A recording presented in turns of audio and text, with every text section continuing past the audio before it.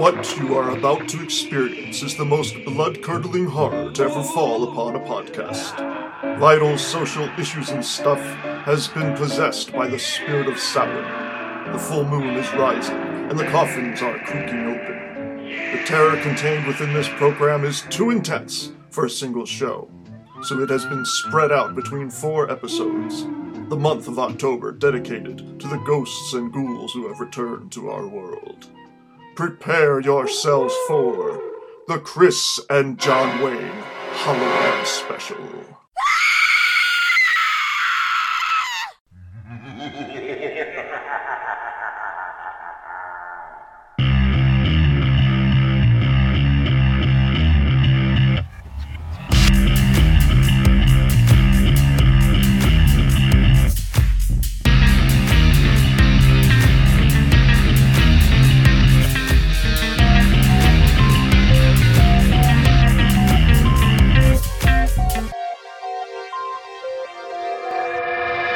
Welcome to Vital Social Issues and Stuff with Chris and John Wayne. Spooky Halloween! The beginning of our Halloween episodes on October. I'm John Wayne. With me, as always, is Christopher Triana. Chris!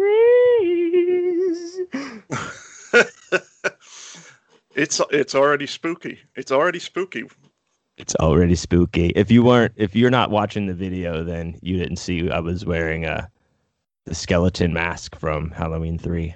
I was almost going to do the same thing. I really was. I half expected you to do the exact same thing, actually. I almost did, dude. I almost did. I was going to. You would have turned around, like, because I ducked off camera to do this, and if I would have came back and seen you wearing this mask, I would have freaked. I think we would have melded in time. I know. Some kind of single entity. Well, to be honest, I was gonna do the Michael Myers mask.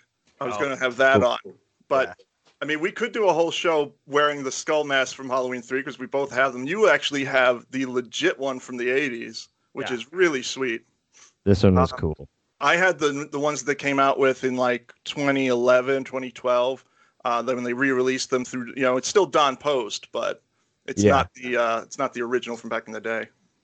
Yeah, I have like a remake of the pumpkin mask too. I have all 3. They're all remakes. I don't have the 10 Witch. years ago. Yeah, I had to have them all. When I found them, I found them as a set. And so I splurged. You couldn't break them up. They were raised together, born together. Right. Like a murder of crows. Right. You don't break that up. No, you don't. Like Menudo. Aren't they broken up though, Menudo, or are they not? I don't know. Well, I mean, I think Menudo was actually just an interchangeable boy band. There was just different because Ricky Martin was in it at one point. You age out of Menudo. Oh yeah, you age out, and then they just replace you with some other nice, fine-looking young Hispanic boy. But you don't age out of Menudo or any other these bands in a way because you'll notice that some of these bands continue to do this shit. Like a friend of mine. She went to see the New Kids on the Block 5 years ago. Oh, dude, they tour every year. I have friends like these guys are in their 70s. They're like 70. Oh wait, old. I'm sorry. For a second, I thought that you were referring to your friends who go see the New Kids are in their 70s. And I'm picturing these old dudes up on the thing with a pennant that says NKOTB. No, just that would be amazing. But no, it was his female friend that went to see it. No, I have a lot. My wife would go see the Backstreet Boys and shit if she could, or one of those NSYNC. But our friend Twee, shouts out Twee, she goes to see those every time they come to town. Wow, yeah. It's a thing. I don't know.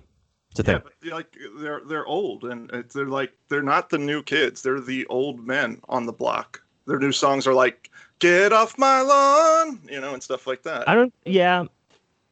And I see what you did there, but I also don't think they have new songs. I think it's just the hits, dude. If they sang a new song, they would get stoned to death. Yeah. It's taking care of business, only the chorus, and that is it. That is it. No talking, no new crap.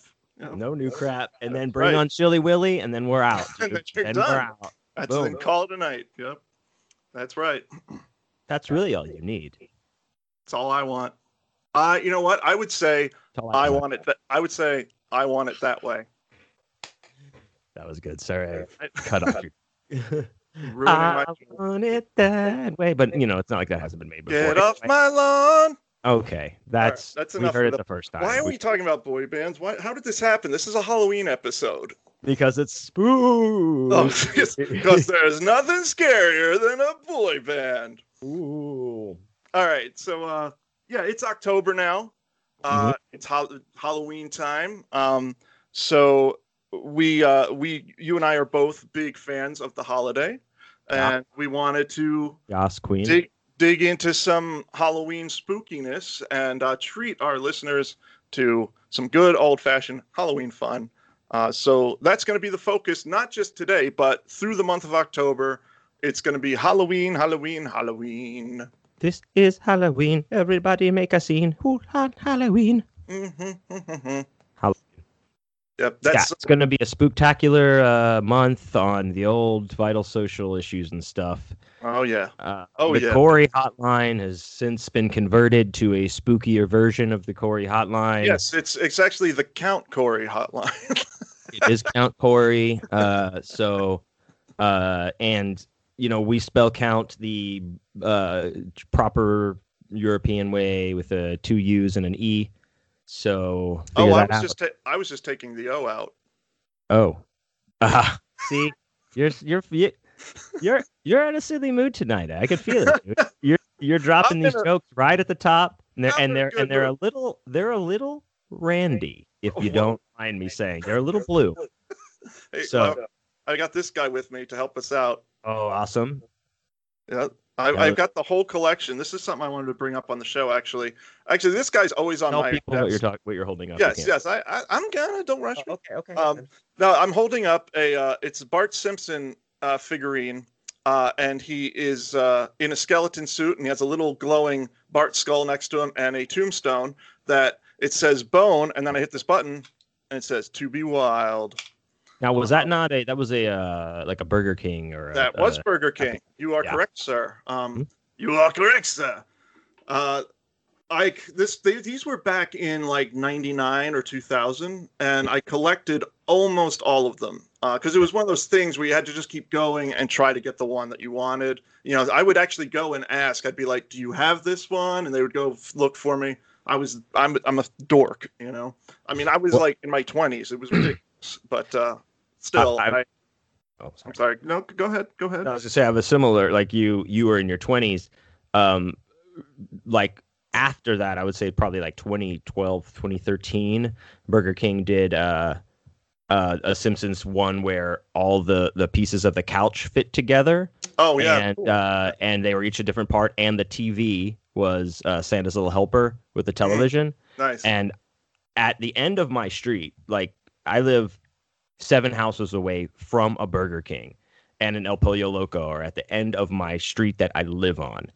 And I had just moved into this house because I just gotten divorced during that. And I remember I was coming home. I think I closed the Starbucks I worked at or something. And I swung into the Burger King parking lot before, instead of going to my street right there. And I just went in and I went to the counter and I was like, "Hey guys, I think I could just get all of the pieces of the Simpsons, just all of them." And they were like, "Yeah, you just want each one?" I was like, "Yeah, could I just buy those?" She's like, "Yeah." I was like, "How much?" $1 a piece. Nice. Got it. Nice. And I walked out of there with the whole set and some of those chicken fries. Yep, there you go. That was it, dude. And I got them. They're in my display case out front, that on one of my Simpsons shelves. But I don't think they let you do that. Or is what I was going to say. When you were doing them, I don't think that they would have them all at once like that. To get back to my story. Piece of shit. They did 2 series of Trails of Horror. I don't know if it was the very next year or the year after, but it was relatively soon. And I didn't collect all of the second series. I have some of them, but I got almost all of the first series. And I just would go and I'd get a burger and I'd be like, "I want one of those toys," and I would ask. I'd be like, "Okay, here's the ones I'm missing," and they would try to get me whatever I needed. I think the only ones I'm missing are Apu and Maggie. I think are the only ones. Oh wow. Yeah, I've got everybody else. I've got Willie, and I've got Skinner, and Krusty, and Burns. I got everybody. You know, Millhouse. He's dressed as Fallout Boy. You know, Yeah. or no, he's not. He's dressed as Radioactive Man. I always thought it was weird. I was like, why isn't he Fallout Boy? You know, but he's dressed as Radioactive Man. So That is weird. but I have them all. Except for Maggie and Apu. Yeah, I know. Oh. I already clarified that. Then these tombstones used to light up. You used to like turn the switch, and the tombstone would turn around, and it would light up. Mm-hmm. But they don't anymore. Yeah. That's cool though. Does it glow? Cool. Doesn't it glow? Does the skull glow? Yeah, and so does his bones. It glows in the dark. It still glows. Yeah, I like it too. I like it very much. Yeah, I wanted to just show that. Like, that's just a little piece of some of my Halloween madness. I'm a huge Halloween nut, as you are as well, correct? Correct. Yes. And you That do is know Our houses both look like children live there, I'm sure. I have not seen your house. I imagine it's like that. It's Halloween all year long. And I live with a woman, and my house still has a Pee-wee's Playhouse-ish macabre feel throughout. Well, your sofa does talk. Yeah, so there's and that. I have that genie that I captured in my cabinet. You do. Yeah, so pretty cool. Yeah, it's pretty cool. Except it's one of those gin genies, like so it, cats gin. Fuck themselves. Yeah, like it drinks gin. It listens to nothing but the Gene Genie, like Bowie. It's like Gene, and then it tries to change it to Gin Genie. It's like Gin Genie, and I'm like, it doesn't work. Doesn't work. But I can't say it because it's like that Twilight Zone where you're like, oh, Bart, you're good. Don't think that, because then my genie will cast a spell on me. Right. And that'll make us cast a spell on you. It's also that genie is so fucking literal. I swear to God, I am tired of these literal fucking genies. You know what we mean. You know what we're talking about. What we mean. I'm sick of this as a plot point, as a device to move your plot forward. Yep. We shouldn't have to have all sorts of like clarifications when we make a wish. We shouldn't. Yeah. Or they should be way more clear. Mm-hmm. Damn, dude. And I've been on a Simpsons kick lately. I meant to talk to you about this because it's on Disney Plus, all of them. And real quick, I want to let our audience know, for those who don't know about this, John Wayne and I have an encyclopedic knowledge of The Simpsons. When we first met each other, we almost instantly started quoting The Simpsons to each other almost nonstop. Like, we can have whole conversations just in Simpsons talk. Yeah, and if you thought we were cool, we actually went home and checked our answering machines after that, and we were very relieved to find that we had no messages.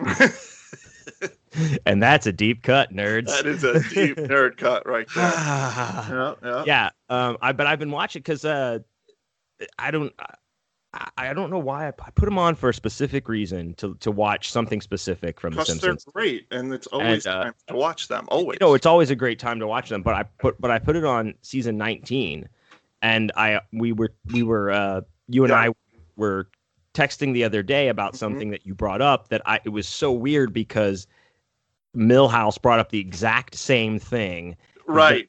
In the episode that I was watching the night before, and it was it so ties into every like our ridiculous reads and like all that kind of shit.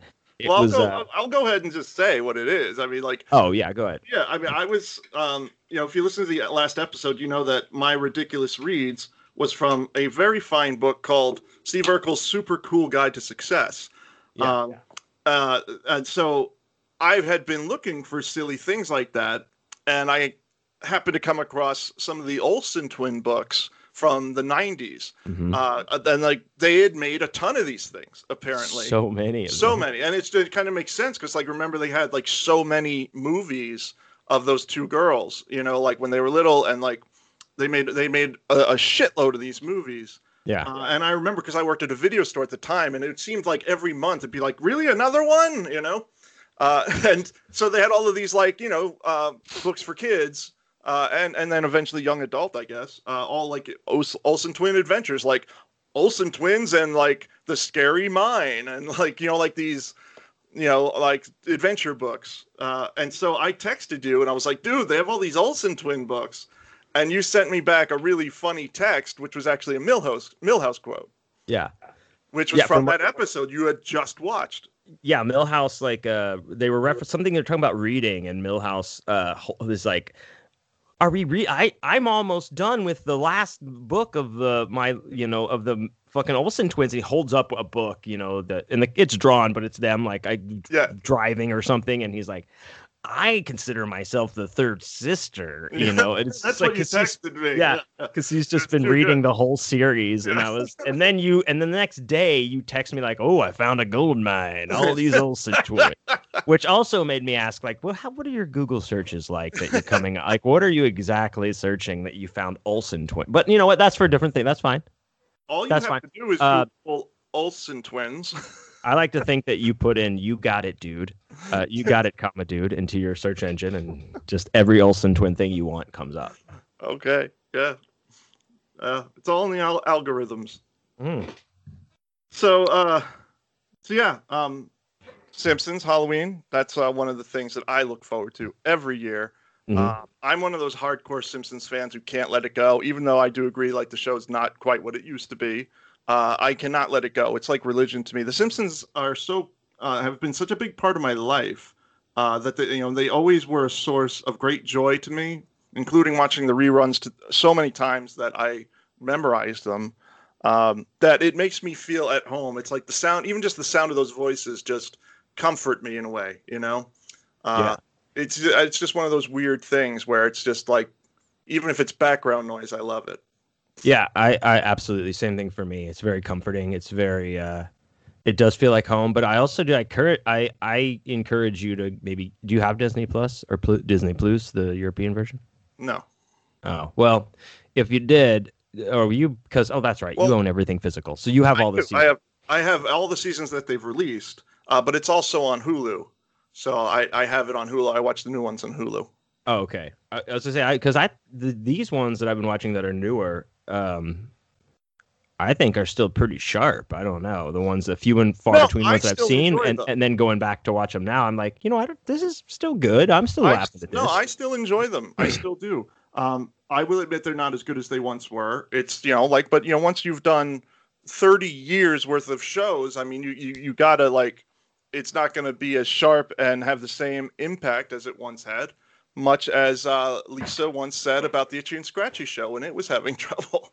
So that's there you go. There you go. They're very self-referential, The Simpsons. Yeah, they kind of have to be at this point. If you're not a fan at this point, and it's your fault. You have to be able to get the inside jokes. Yeah. Oh yeah, for a 30-plus-year-old series. Yeah, they have carte blanche. They can do a whole episode. Right. They could do a whole season of inside jokes, and you should be able to get them. Yeah. Or you don't. It's on you. It's on you to get them. It's on you. Yeah. But that's another podcast. We could do a whole show on The Simpsons, and we might. But right now we want to get into. We gotta stay on target. Stay on target. Stay on brand. Shop at Target. We gotta stay on track here. So I think that'll bring us to our first topic.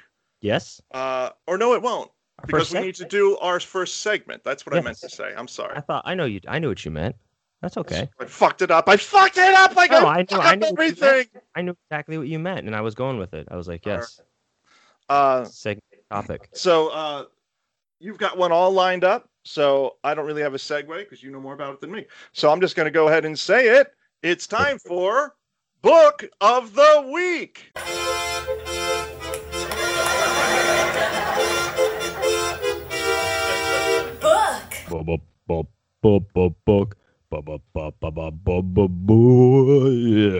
Book of the Week. Reading Rainbow.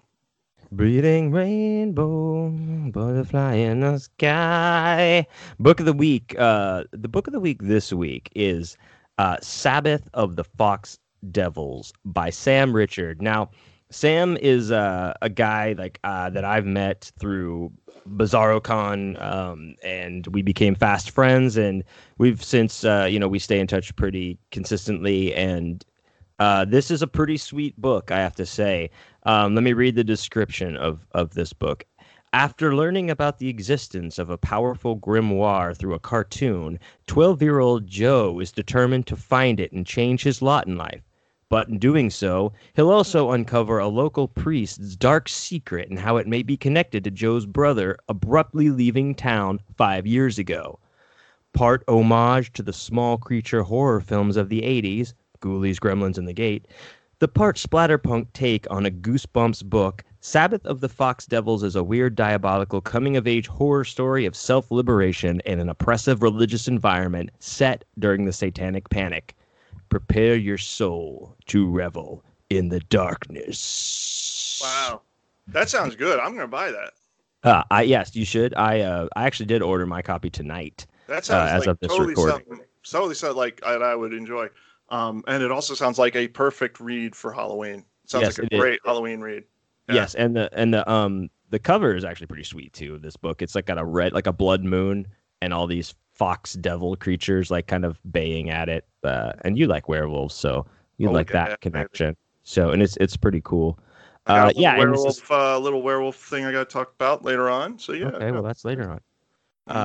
But yes, and this is available now on Weird Punk Books from Sam Richards. So you can go to the weirdpunkbooks.com shop site and pick one up. But it's also on Amazon, I believe, as well.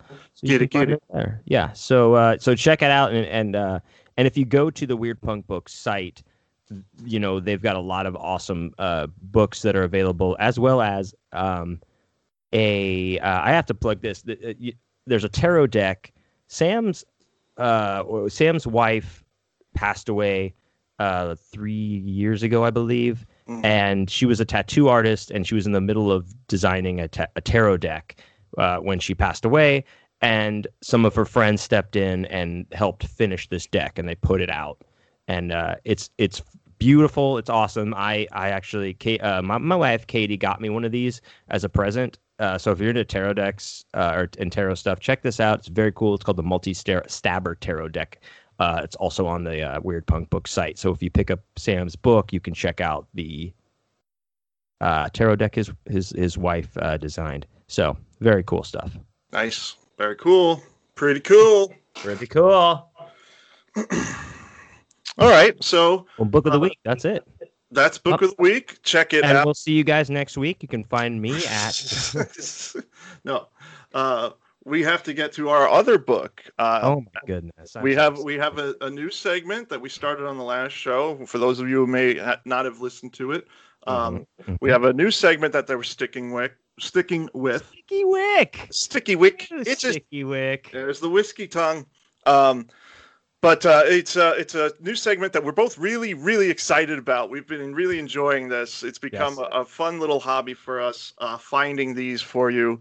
And it's a little segment we call Ridiculous Reads. Whoa.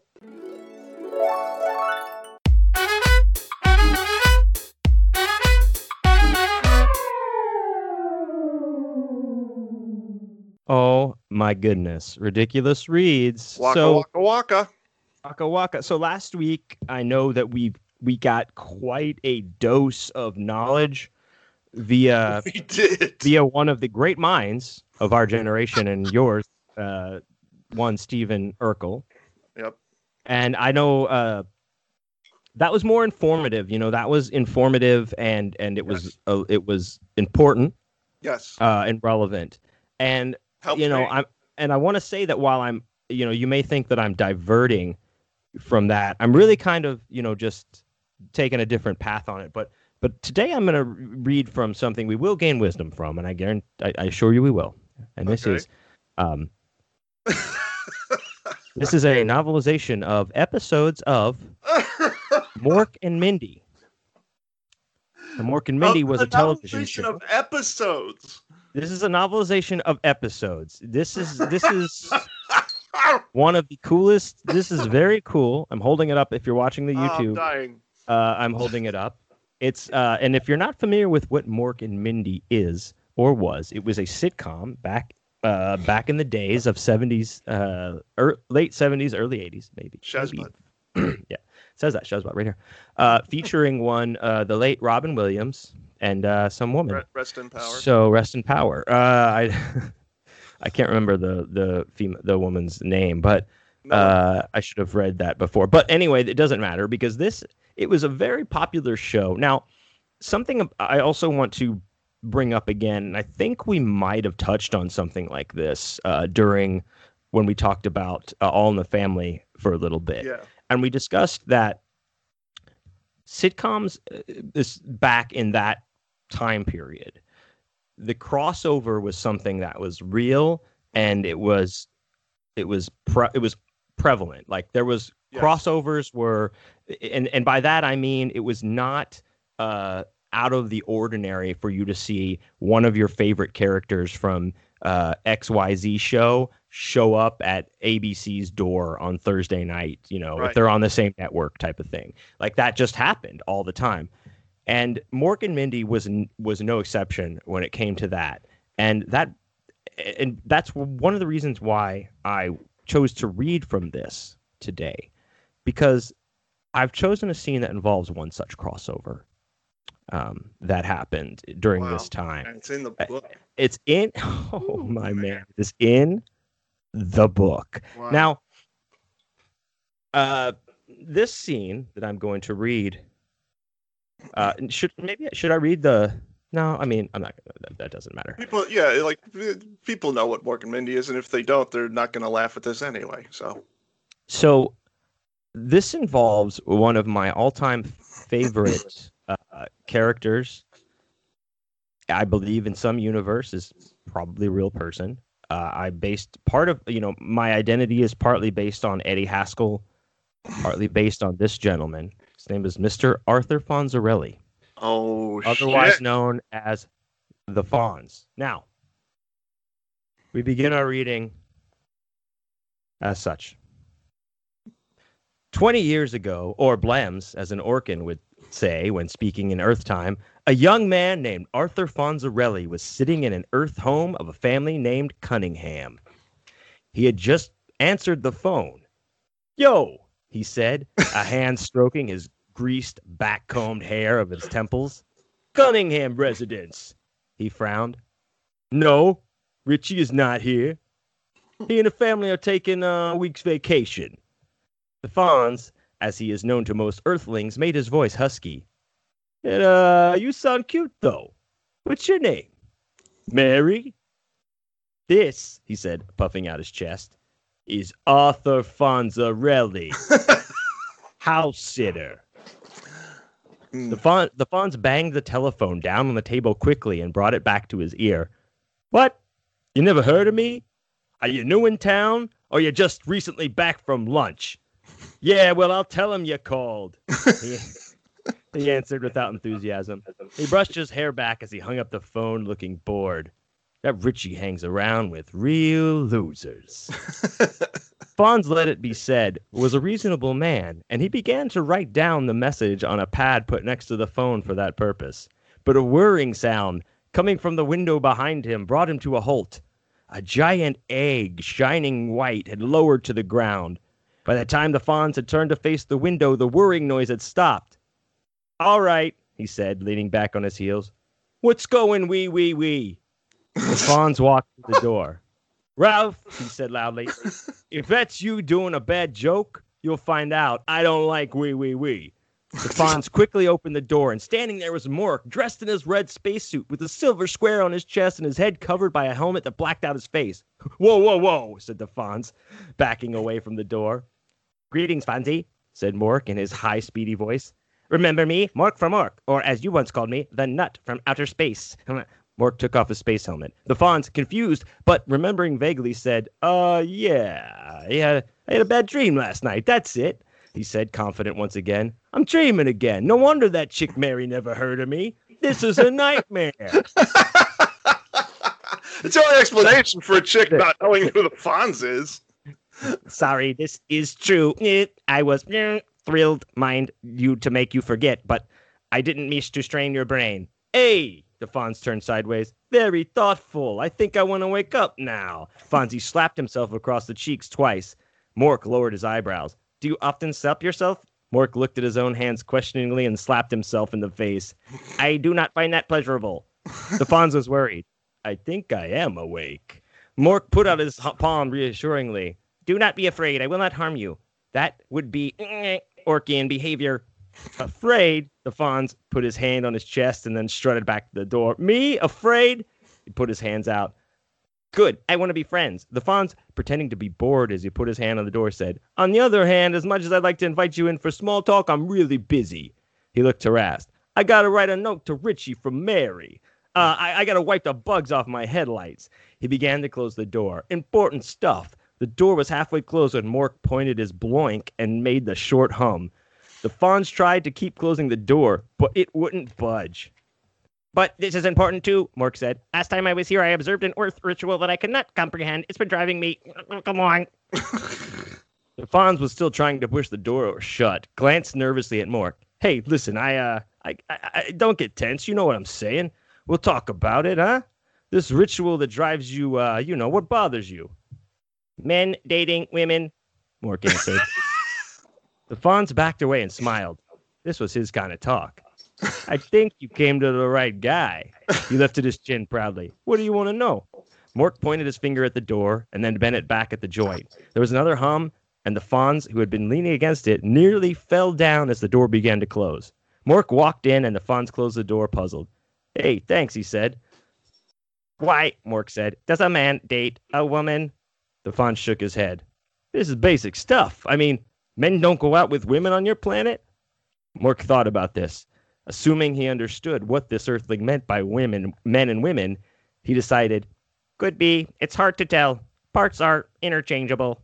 And I'm going to end it right there. Please. But it's starting to get dirty. So. But what I wanted to say, and I know if that felt like I took it long, I wanted to. No. It's at that point because if you go to now, this is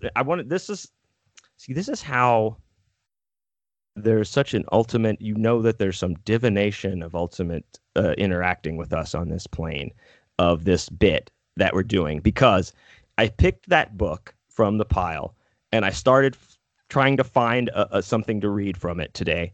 And I came upon where I just saw the Fonz on a page, and I was like, oh, shit, the Fonz is in this? That's all you need, yeah. And I went back and I read some scenes, because he's all throughout the book, by the way. Oh, yeah. And I found this scene, and I was like, oh, this is the one I'm reading. So while I was waiting before you and I got on early this call here to record, I was on YouTube and I just searched the Fonz because I was like, I want to hear him talk for a couple minutes so I can just kind of get that in my head.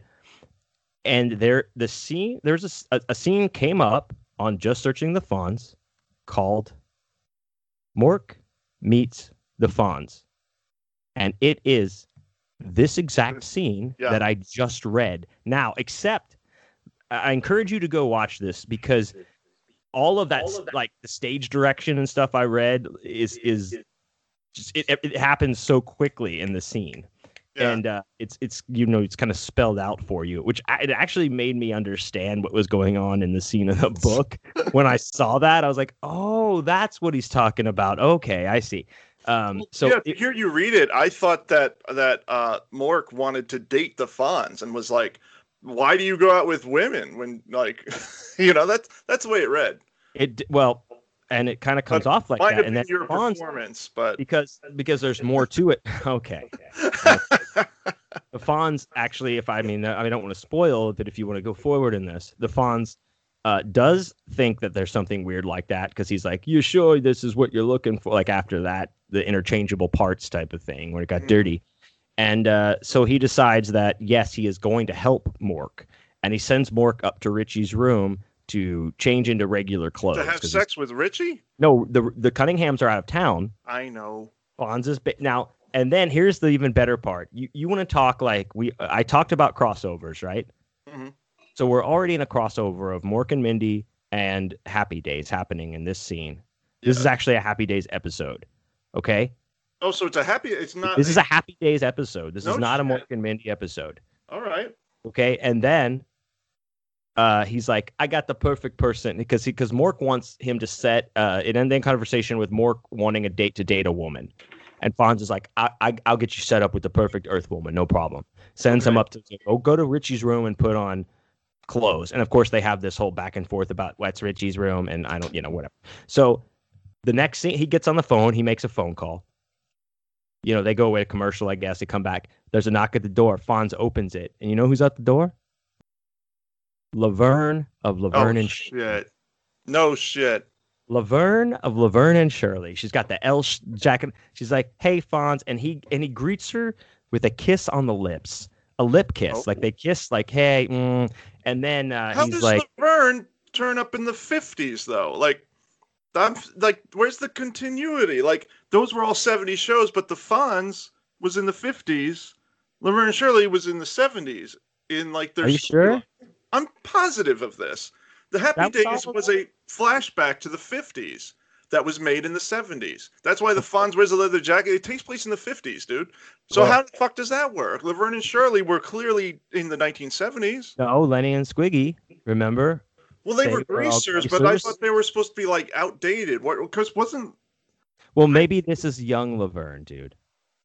I could have sworn Laverne and Shirley took place in the 70s. I don't think it was a 50s flashback, but I mean, I haven't watched it since I watched 10, so So Laverne is there, kisses her on the lips, says, "Hey, I got this guy for." She's like, "What's he like?" And he's like, "He's foreign." She's like, "I hate foreigners." Does he talk funny? Which of course is racist. And he's like, "Yeah, a little bit."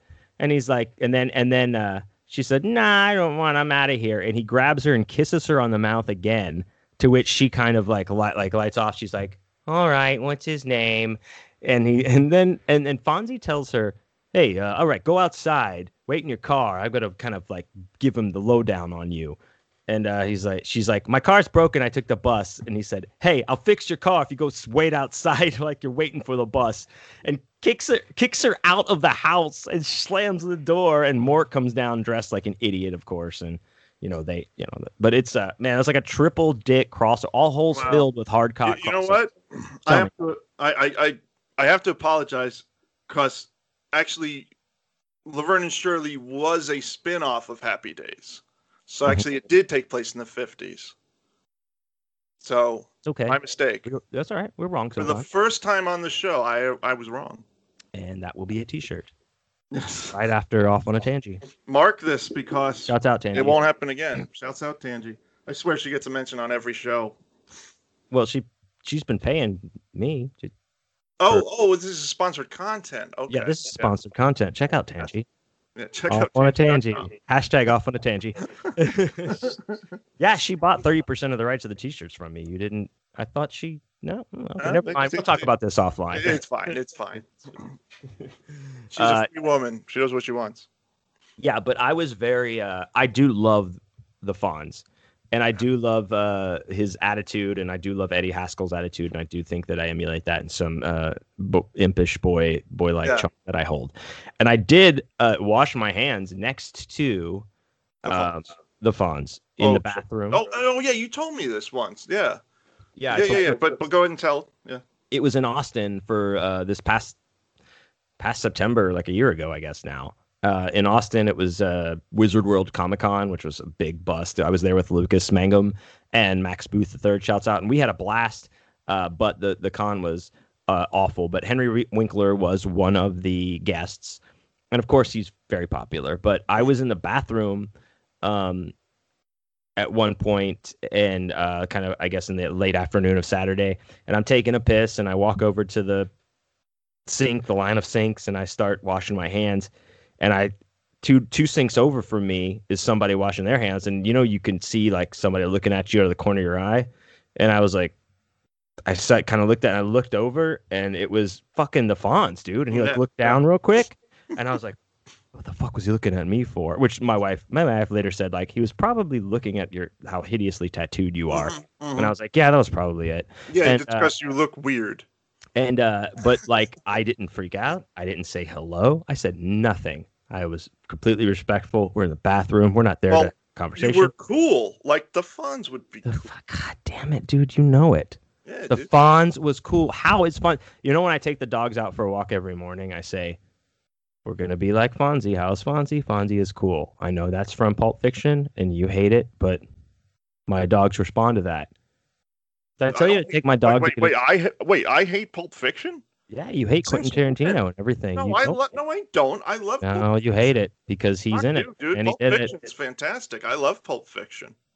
it. I mean, I like Reservoir Dogs and True Romance. You know, like there's plenty of stuff that he did that I like. I just don't think he makes anything good anymore. well, I mean, Unfortunately, I continue to give him chance after chance, and then after The Hateful Eight, I was just like, I'm done. Like this, it's just sad, dude. Like because he used to make really really good stuff. So. well, my dogs. Did I tell you I had to take my dog to get his teeth cleaned this morning? I'm sure this is a fascinating story. Did I tell you that? No.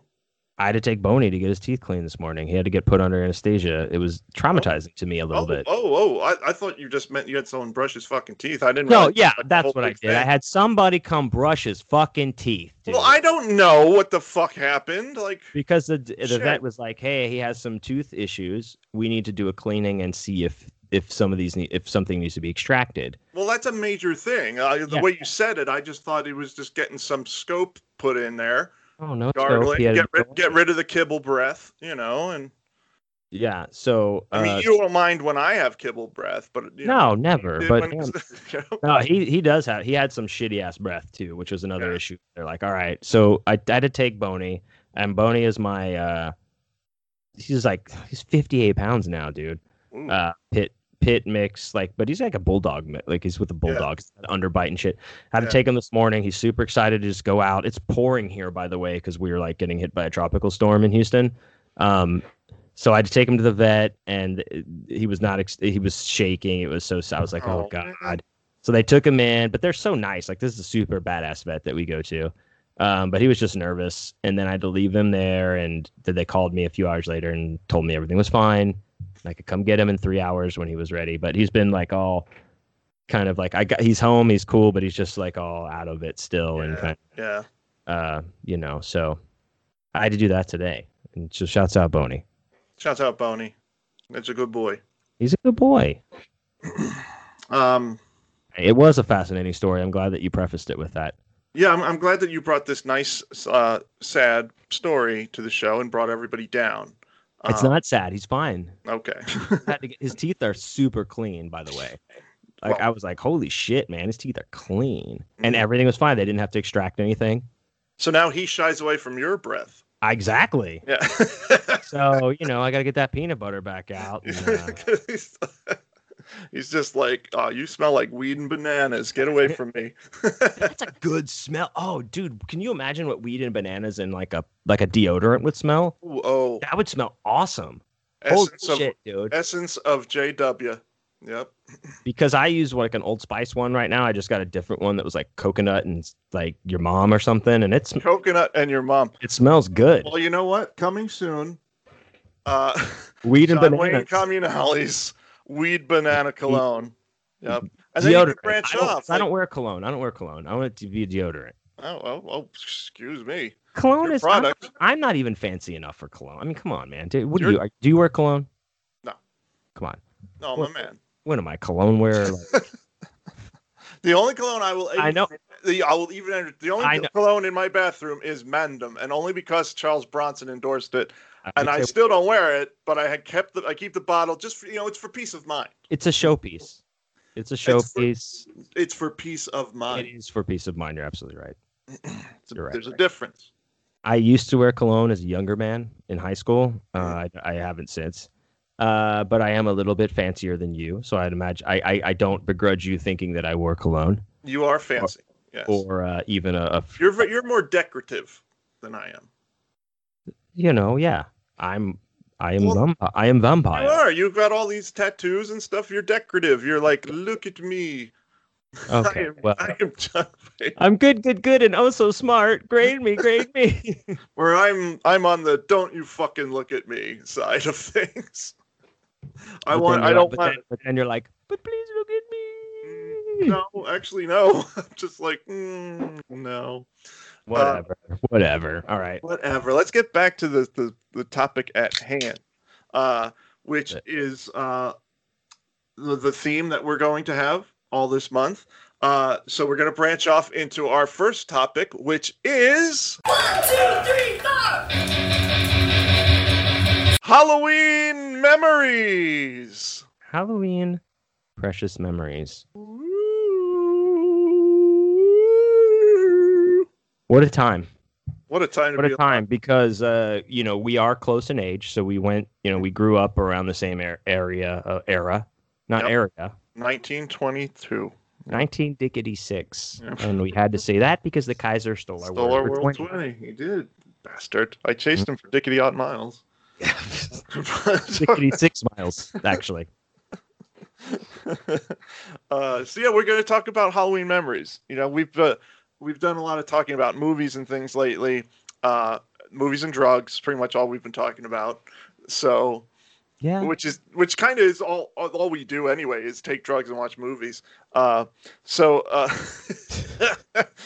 you really boil it down. And by that I mean you take drugs and I watch movies. Yeah, it's like a weird it's like a Venn diagram, but also a pie graph situation somehow.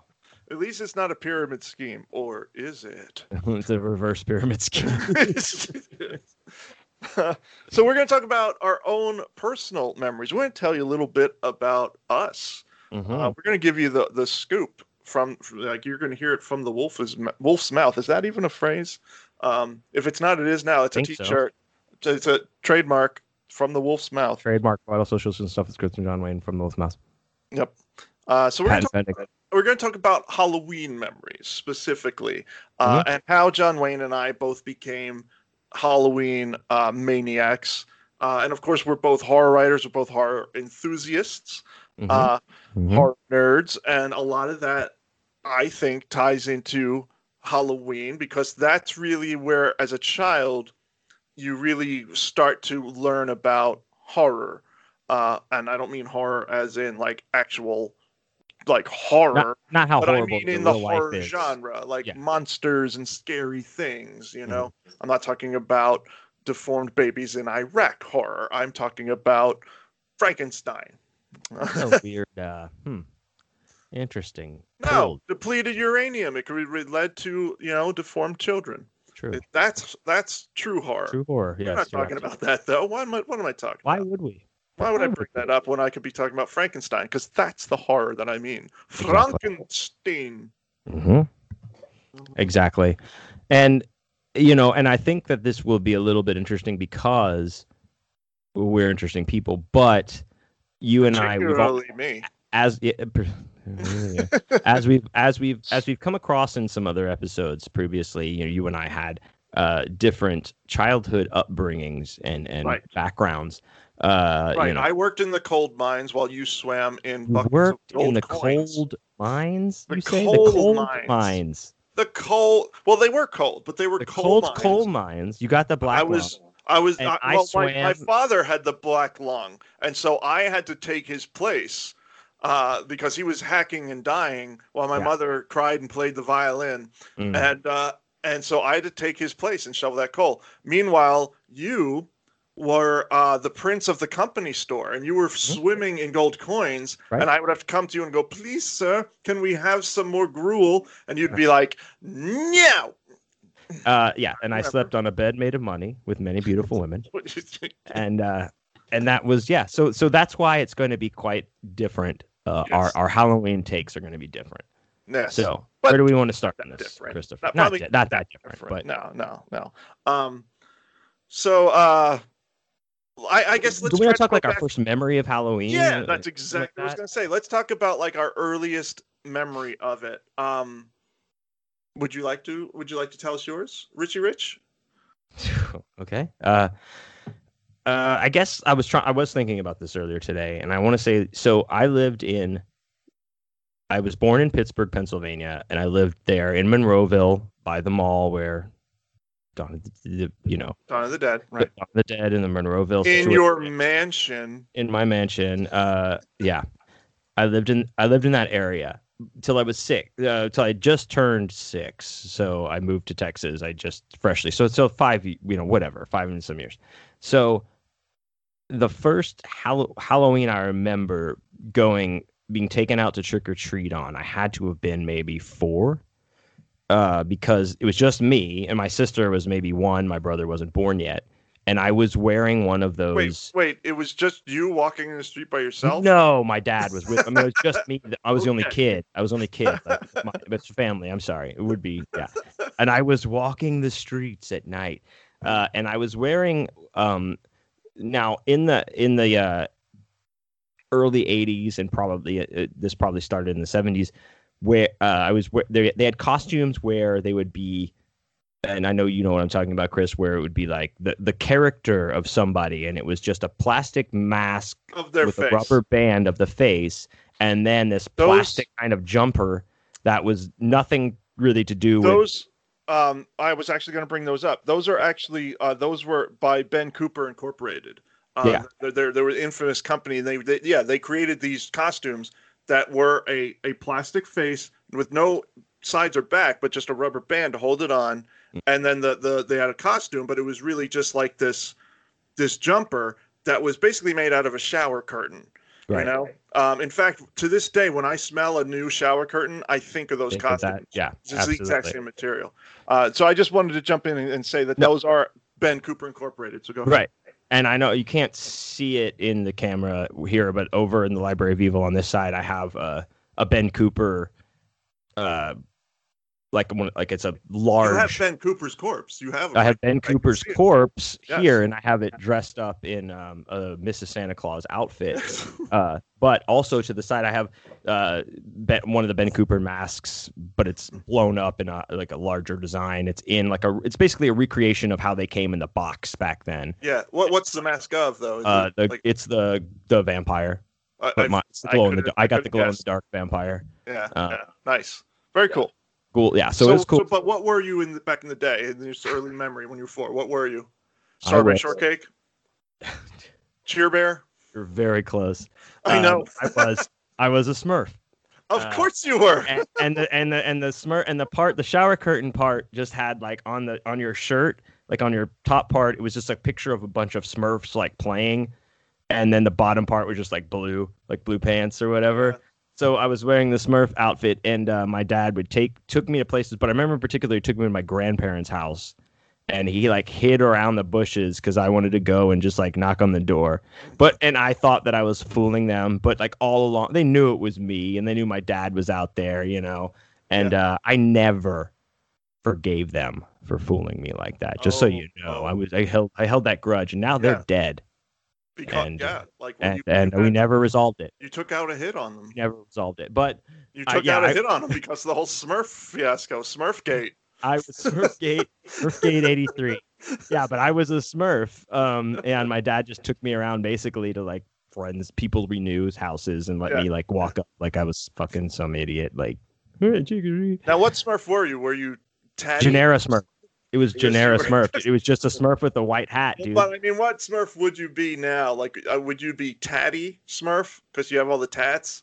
No, he was. Hefty had one, didn't he? That's what I was gonna say. I'd be Hefty Smurf because he had a tattoo. So you're like extra hefty. So I'm like but he was also surly.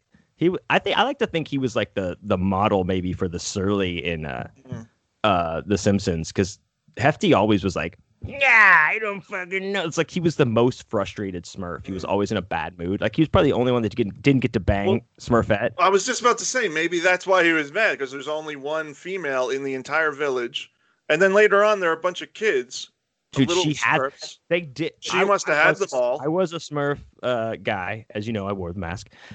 They did have story arcs where Smurfette was pregnant and had and. You know who the father was? Gargamel? Papa Smurf. Dude, you think I'm joking? Papa Smurf was like the dad of all the Smurfs, dude, it turns out. It's some fucked up thing when you're a kid. You're like, what? I'm a Smurf. Dude, look it up. Gargamel. I thought he was like Smurfette and all the Smurfs' dad. I thought he was like, because he was had the gray beard and stuff. He definitely is all the Smurfs' dads. But, he's pumping loads into Smurfette to make more. Jesus. He's pumping big blue loads in there, dude. Okay. Stop! Why? It's upsetting. Why? It's Halloween. It's Halloween. It's okay to pump loads. Blue loads. Oh, Jesus. That was my earliest memory. But I also do want to say that, like, show that was. Moving forward, that was one of the few Halloweens that I did get to experience in that capacity because my mom was clamped down in a religious weirdness shortly after we got to Texas. You. Well, because the Smurfs were totally satanic. Well, Gargamel was. That Smurf, I mean... Yeah. I mean, they're clearly Gargamel wasn't a Smurf. Gargamel was a magician. No, but he was satanic. He was like a warlock. He was definitely using black magic. And you want to talk about pumping loads? That cat, Azrael was full of Gargamel load. You want to tell me that he wasn't? You absolutely know he was. Are you done? Are you done talking about loads in cartoons and children's 80s cartoons? I'm done talking about it for the moment. Go ahead. We're going to get into Thundercats now because that was an... You want me to get into Thunder Loads? Look at Mumm-Ra. How do you think Mumm-Ra gets all that? He gets pumped back up like he just got injected with some kind of like fluid. I'm just going to say the fluid is loads. There was never a more sexual children's cartoon than Thundercats. It was so sexual. God, I'm horny just thinking. Moving on.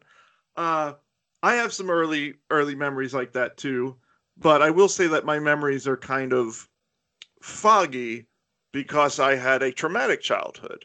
So what the mind does is it tries to like black it out, and I'm not just making a joke here. Like I don't remember a lot of my very young years, but anyway, I do have photos which bring it back. Right.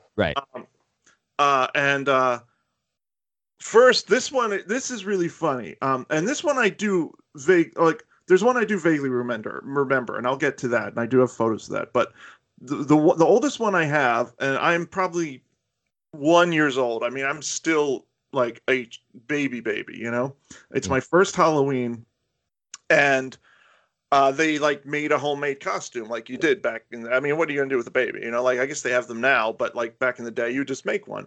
And so it was this little like white onesie with a hood, like a little like hoodie onesie, like for a baby. So what they did is they drew like circles around my eyes, like these big black circles around my eyes. And then they had the hood up. And so I was supposed to be a ghost. But when you look at it now, this is no joke. The hood is in a point. Oh my God! I was just about to say. And you look like a baby Klansman. It gets better. Don't steal my joke. Sorry. Don't steal my thunder, prick. So I have like this pointed hood, but it gets better. The white sleeves of the onesie have like these stripes on each side. They're just stripes, right? What color? They're just like like red and yellow. I don't know. Oh, God. But yeah, it's like I look like a baby Klansman. It's so fucking funny. Of course, I have no memory of this, but I have the picture, and it makes me laugh every time. Your parents are in regalia as well in this picture, matching regalia, if you will. Well, my dad's wearing like a full-on Hitler costume. Okay. My mom is dressed as Khomeini. The Ayatollah Khomeini. Oh, wow. Okay. All right. She went a little. This is an interesting memory. You did say you had some dark memories of childhood. I told you it was traumatic. That time that they made me hide the bomb in my pants because I was like a kid and they wouldn't search me at the airport. And you had a problem with Smurf loads. Yes, I do. That's just wrong. No, none of this is true. But I was dressed as a quote unquote ghost. For my first Halloween. But the one that I do vaguely remember, I know that's a pretty good one. I was a Klansman. I was a Klansman for my first Halloween. But I gave it up. So, we all make mistakes in life. I have a lot of regrets for things I did when I was 1. Anyway, I have pictures of this, and I have pictures of this other Halloween, and I do remember parts of this very fondly. I've spoken before about my grandmother, who I loved very much, and I remember I was about that same age you were talking about, like 4 or 5, and I have pictures, and that's probably the only reason I really remember.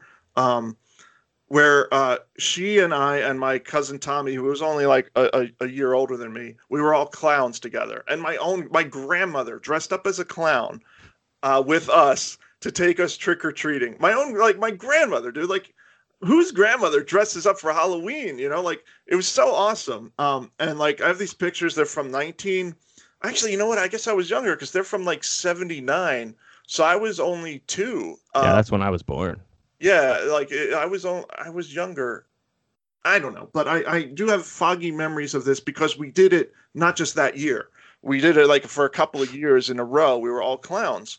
Mm-hmm. And like my parents didn't take me trick-or-treating. My grandmother did. She took me and Tommy, and later, our other siblings. But like back then it was just me and Tommy. And yeah, I remember just like going down the street, lived in Long Island at the time. And the leaves being everywhere and blowing around, and there was this one house on the block where that really went all out and had a bunch of Halloween decorations, and like all the kids were scared to go up there, and my grandmother like holding me and Tommy's hands, like, "Come on, we're gonna do it. It's scary, but it's fun." And what a wonderful woman. I love her very much. Always will. But rest in power. Rest in power, Nana. But yeah, so my earliest memories are being a clown, but then, like, I got into the Ben Cooper costumes too, with the plastic smock and the shower curtain thing.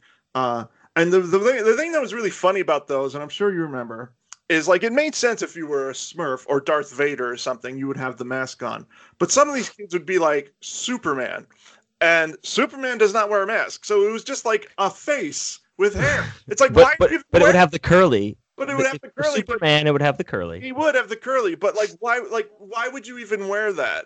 Like, it was the same thing. Oh, and I have a story about this. It was the same thing, like the Dukes of Hazzard, had them, and it's just a guy's face with hair. It's like, why are you even wearing that? Why even wear that at all?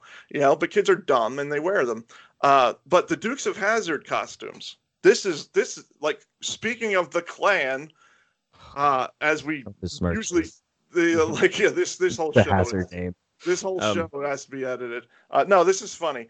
Speaking of the Klan, the Dukes of Hazzard, for those who are too young to remember or too stupid, was a show about a couple of rednecks that outran the law. And now, for some reason, it was about a little bit more than that. I'm not going to give the incomplete fucking. Okay, I just don't want people to think it's that shallow.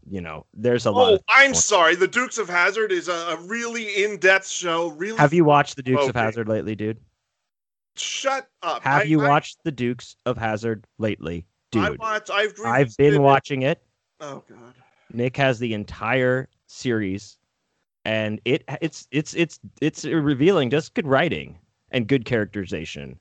And I'm not going to have you sit here and tear apart Roscoe and Dukes, the Duke boys, and Jesse and Uncle Jesse.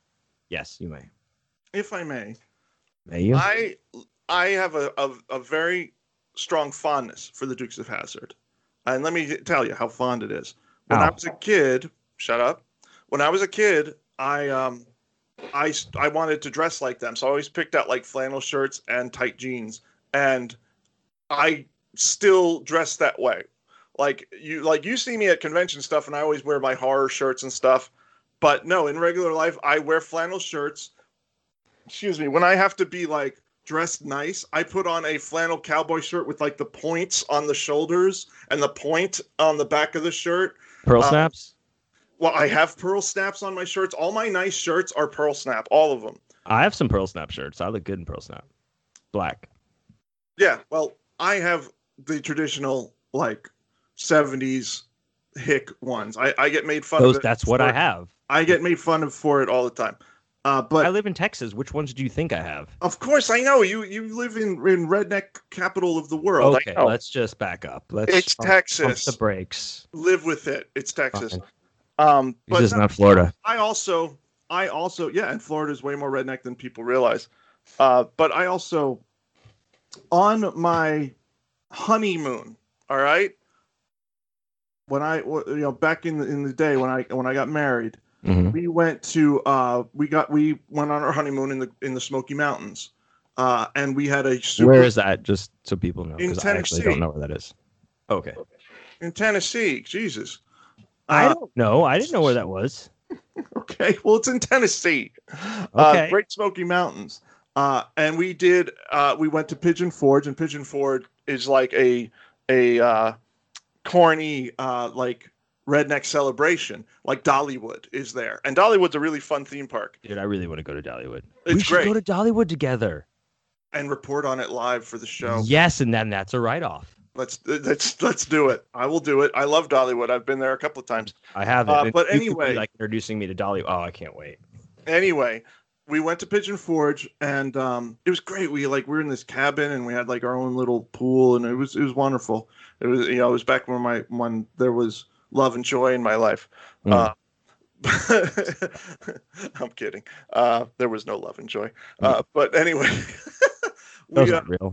Anyway, like you go to Pigeon Forge and like the stuff that you can do there is really corny, and it's like you can take like an old timey picture where you're dressed as like a cowboy and a whore and stuff, which we were anyway. And I like how you said you can go to Pigeon Forge and do a lot of corny stuff. It's called Pigeon Forge. Right. What else What else are you gonna do? But anyway, in Pigeon Forge is Cooters, which is the official Dukes of Hazzard museum. This is real. Real. Yeah. I've been there. Okay. I bought the t-shirt. I bought the shot glass. And I got my picture taken in the fucking General Lee that they have there. Dukes of Hazzard is a big part of my growing up. But this brings me to what I was going to say about the Dukes of Hazzard Ben Cooper Halloween costumes, which is really funny because they have them there because at Dukes of Hazzard Museum, of course, it's all a bunch of memorabilia and stuff. And so like they had, like you can't buy them; they're in a glass case, but they had the original Ben Cooper Incorporated Dukes of Hazzard costumes, and this is all they are.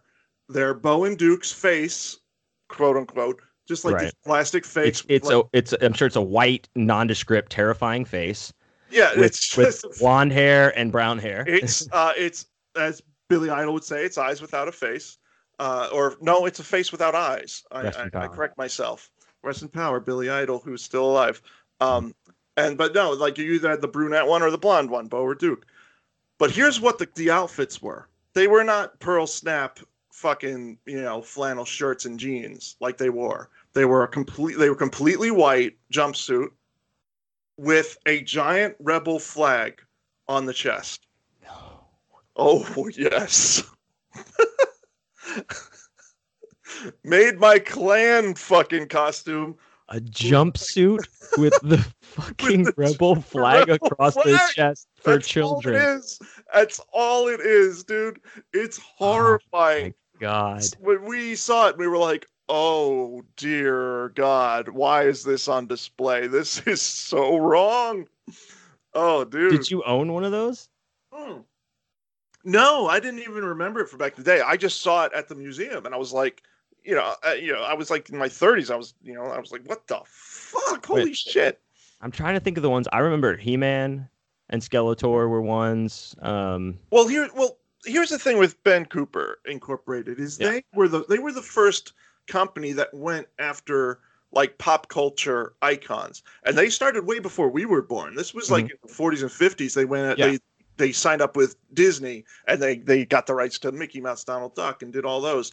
But then later, like our generation is where pop culture really started to have an enormous amount of memorabilia, and a lot of that is due to George Lucas, because when he made the Star Wars movies, he made a deal with, I forget what movie company made Star Wars, but he made a deal with them that he got the rights to all the merchandise rights.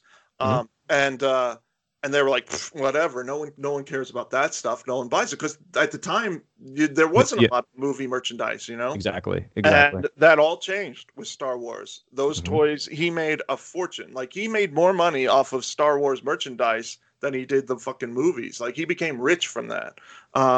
And Ben Cooper Incorporated was kind of like the first company that really went after that. And that's when Halloween changed a lot and became more about pop culture. Up until like the late 70s, like Halloween, people pretty much made their own costumes, and if they didn't, they were almost always like they were still almost always monsters.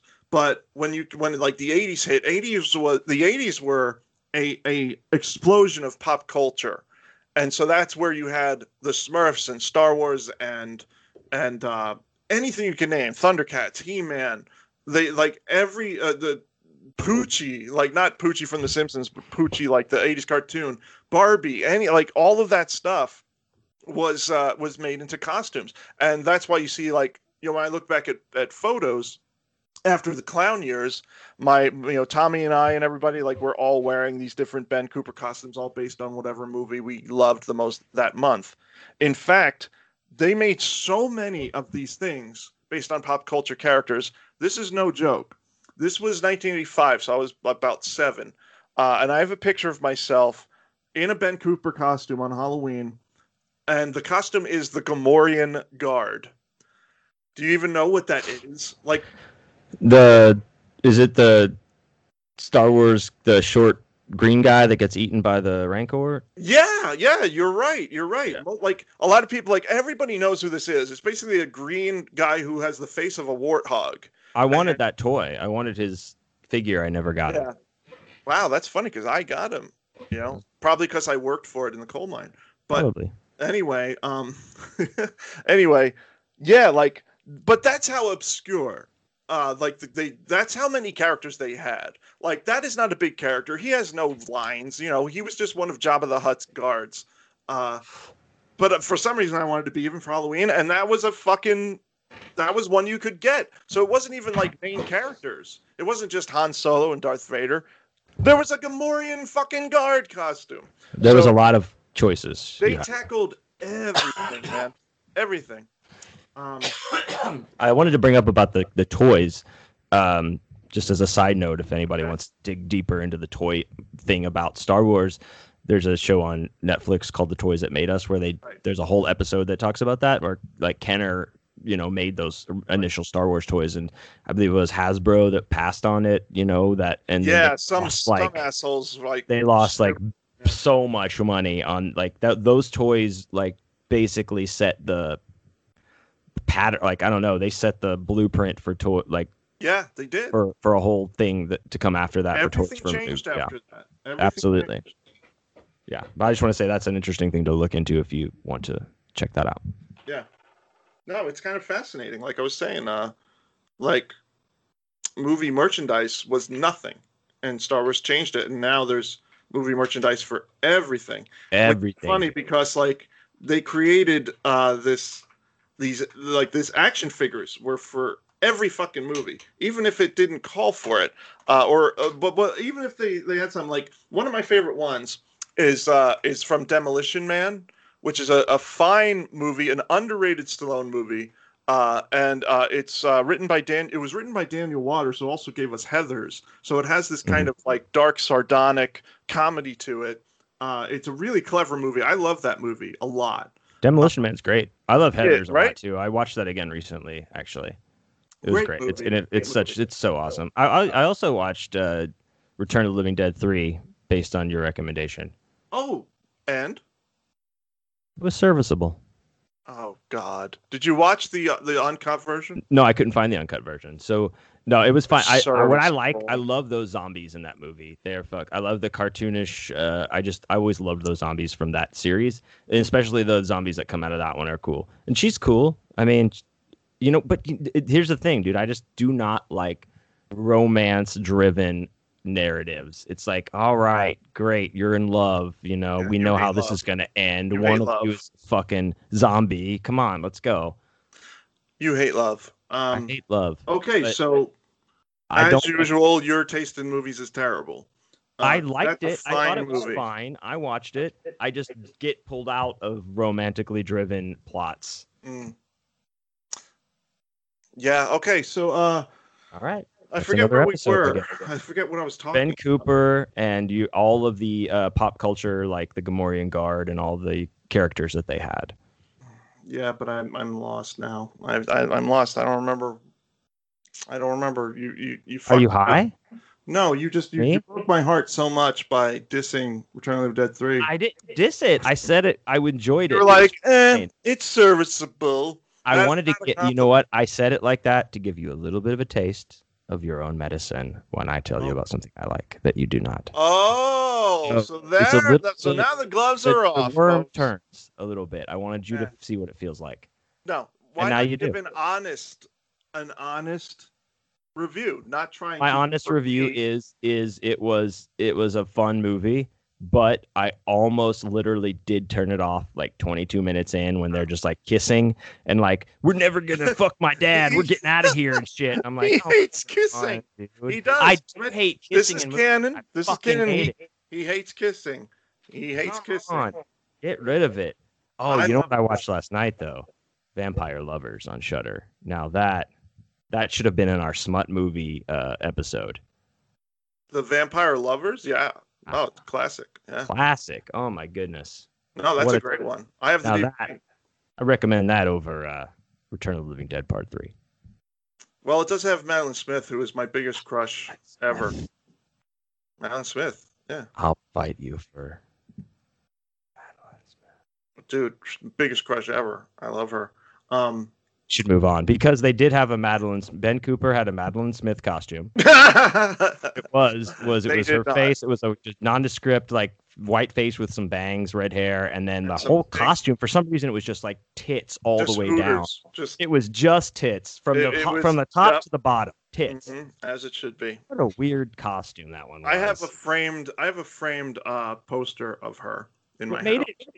I want to return to that, but what made it weirder, on the back of this tit costume, it was the rebel flag, all up and down, which I thought was an odd choice, but it is because not only is she's not Southern, she's not American. No, yeah, so it was really she's English, wasn't it? It really, it makes you think. It really makes you think about the time, or maybe not. So what is this poster? You have a movie poster or I just have a poster of her. Just like it was actually from a Hammer Films photo shoot that she did. No, I've crushed on her since I was about 18 and I first saw this shit, and I was just like, she's the most beautiful woman I've ever seen, and I stand by that. She is the most beautiful woman I have ever seen. That is, you heard it here first. Yep. I've really pulled us all over the place, dude. You did. We're talking about Halloween, and like you just, like you did your magpie shit where we're just flying all over. So magpie shit. What does that mean? Magpie, just like scattering all over the place. Okay, fair enough. I'm tired of dumbing down my vocabulary for you. All right. In fact, I'm sorry I did not have a word of the day calendar like you did. I had a Far Side of the Day calendar because I was rich. Well, yeah, and I've looked at that calendar and I didn't get any of the jokes. But I inordinately have a larger vocabulary. So anyway, you say you inordinately have a... Yes, the joke. I used the big word.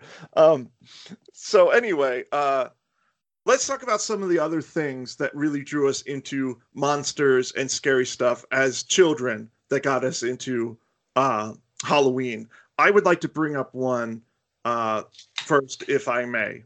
Yeah, go ahead. Lead us into talking about the Backstreet Boys and stuff like that.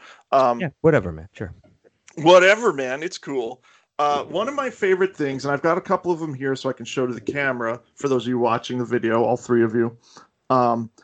These are books that were very dear to my heart in my childhood. I loved them so much. And they were very popular in libraries, in school libraries.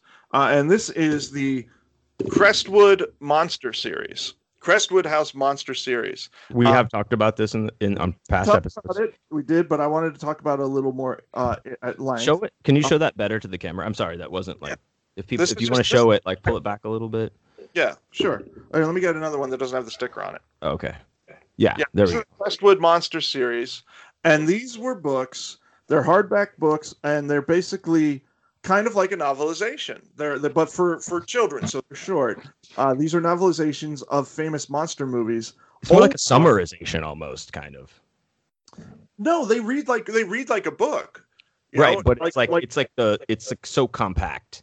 It's compact. I mean, yeah, they it's more like an abridged version of the story, but it reads like a story. With the dialogue and the action moving forward, it reads like a story. And they had books of every like old school black and white horror movie, all the Universal monsters like Dracula, Wolfman, but then also other ones that are lesser known, like the Deadly Mantis. It came from outer space. Mad Scientists, like the Blob, stuff like that. Excuse me. I loved these books. I checked them out from the library constantly. And about 10 years ago or so, I was thinking about them, I was reflecting, I was trying to remember what they were called, and I managed to find them. And so I have a couple of them that I purchased used. I'll show you right now. I've got Frankenstein meets Wolfman. Cool. Based off the movie where actually Bela Lugosi plays Frankenstein. So that's kind of a nice little twist. That's fun. I also have The Blob. Nice. I love The Blob, and I really love the remake. That's one of my favorite remakes in movie history, is the 1988 version of The Blob. It's so good. It's so fucked up. The kills are insane. The special effects are insane. I love that movie. But the prize possession that I have is Creature from the Black Lagoon. Oh, shit. Yeah. You should get that signed by that dude. I should. He's been at the Days of the Dead, that original Creature from the Black Lagoon guy. Tell me. These Crestwood monster books, they are not cheap now. Like back when I got them, they weren't that expensive. It was like $20, buying them used. But now they're incredibly collectible. People like myself, horror fans that are in their 40s, remember these and go nuts for them. In fact, you can look you can see like there's stickers on the side that have the Dewey Decimal System. Yep. Yeah, totally library books. They were always from a library. But like they all sell for, like, some of the lesser titles will sell for like $50, but the ones that are like the head honchos, like the Universal monsters, this Creature from the Black Lagoon book, good luck finding it for less than $150. Good luck. Good luck, motherfucker. So yeah, those are real treasures, and like I'll show you, like I'll open it up real fast. It has photos and everything, but you can see the text underneath, where it's like actually tells you the story of what's going on in the story. And God, I loved these so fucking much. And speaking of Halloween, you'll notice that all the books, they're only in 3 colors: black, white, and orange. So like you look at the back of this, and it's all the Halloween colors. You got like the monster font, and you got King Kong there. So yeah, they are like very much in the vein of the spirit of Halloween.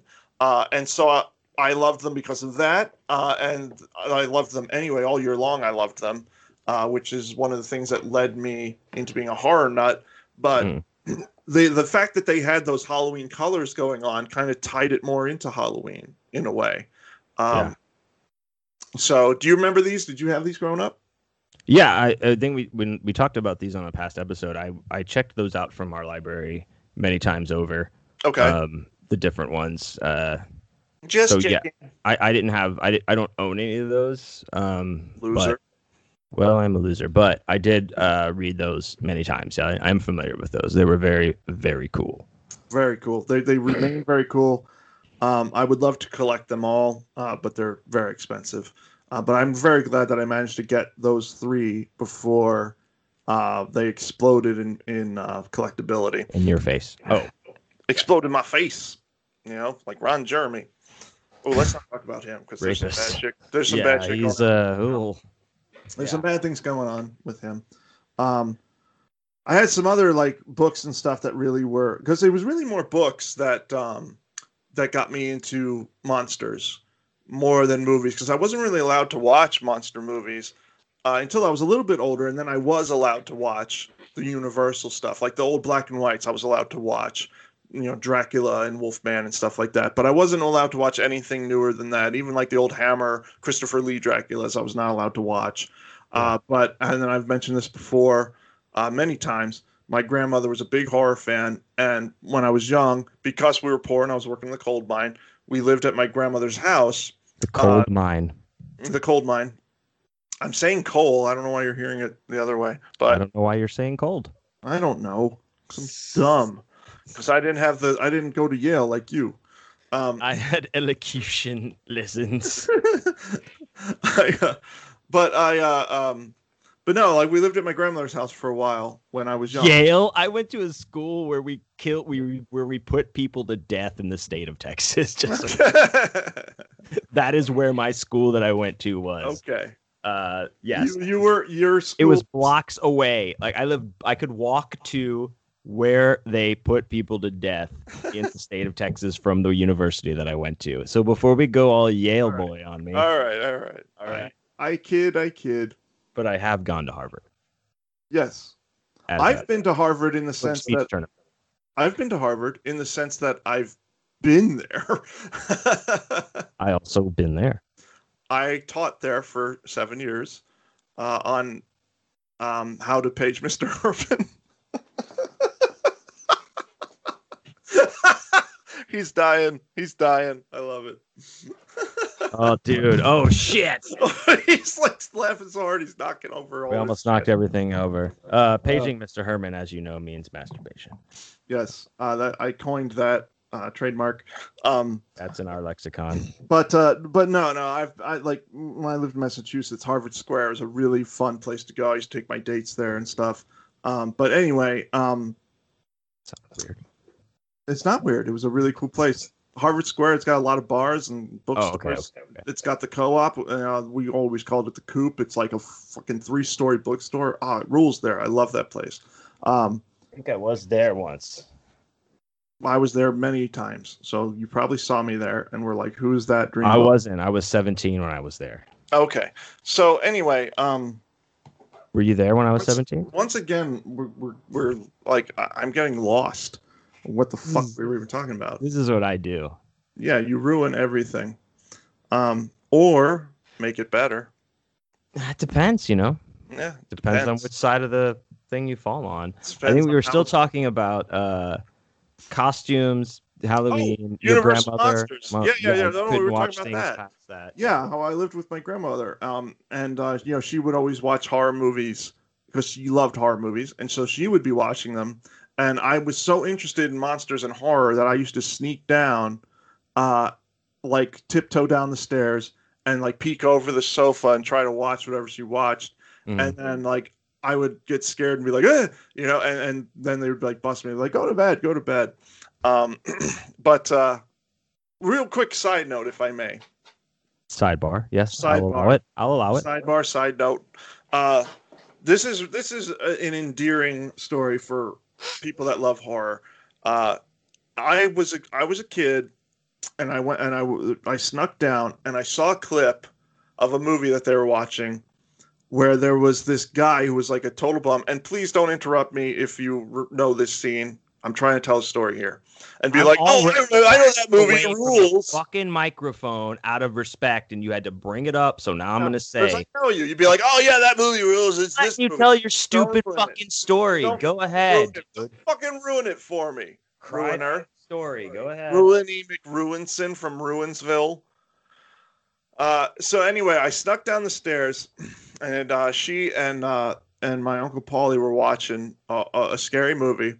And all I saw of it was there was like a homeless guy with long hair, and he was all pale. And this guy was coming down the stairs in this alleyway. And the homeless guy, it's like half a bicycle. I don't know who decided to cut it in half, but there's like half a bicycle. And he takes it and he basically impales the guy on the bicycle. And it scared me to death.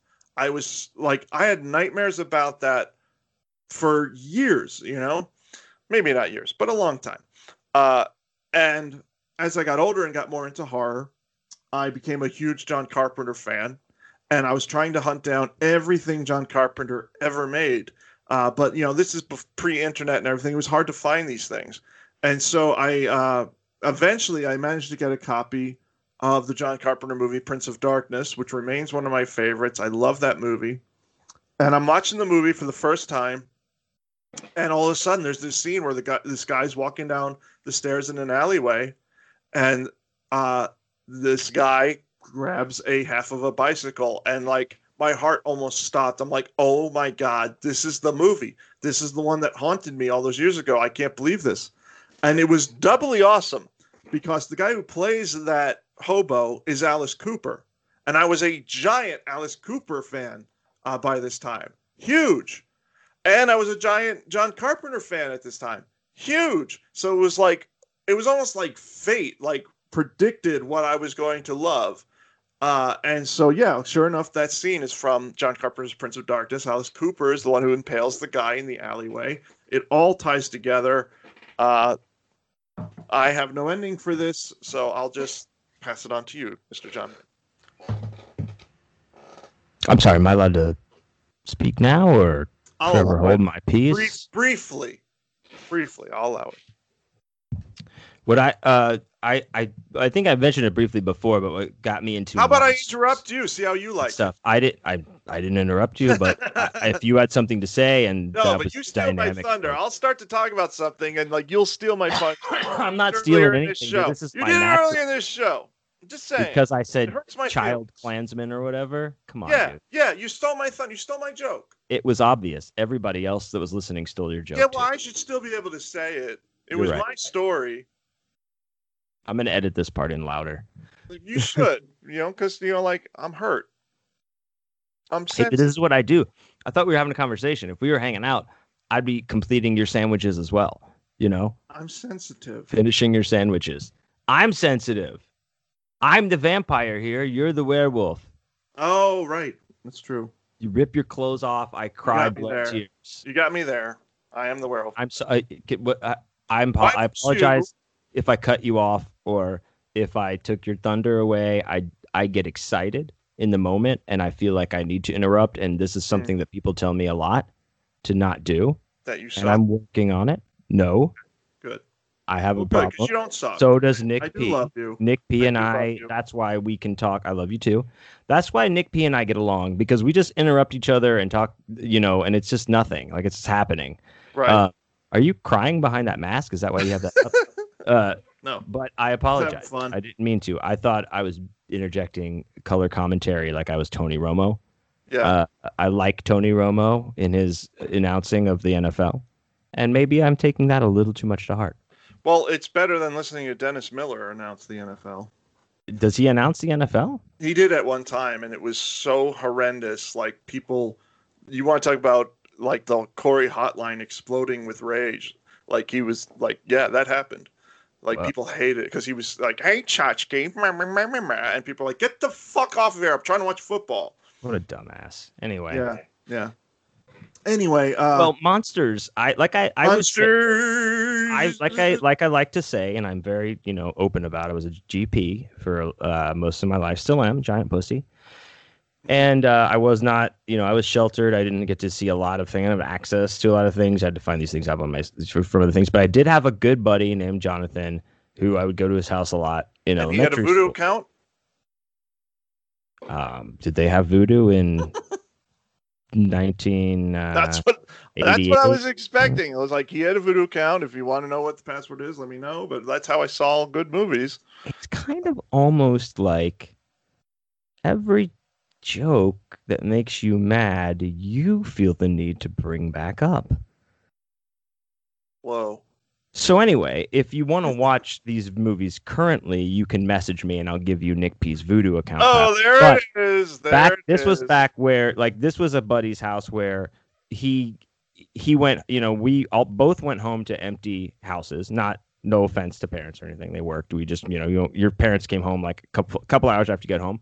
Well, you had Jeeves there, though. Yeah.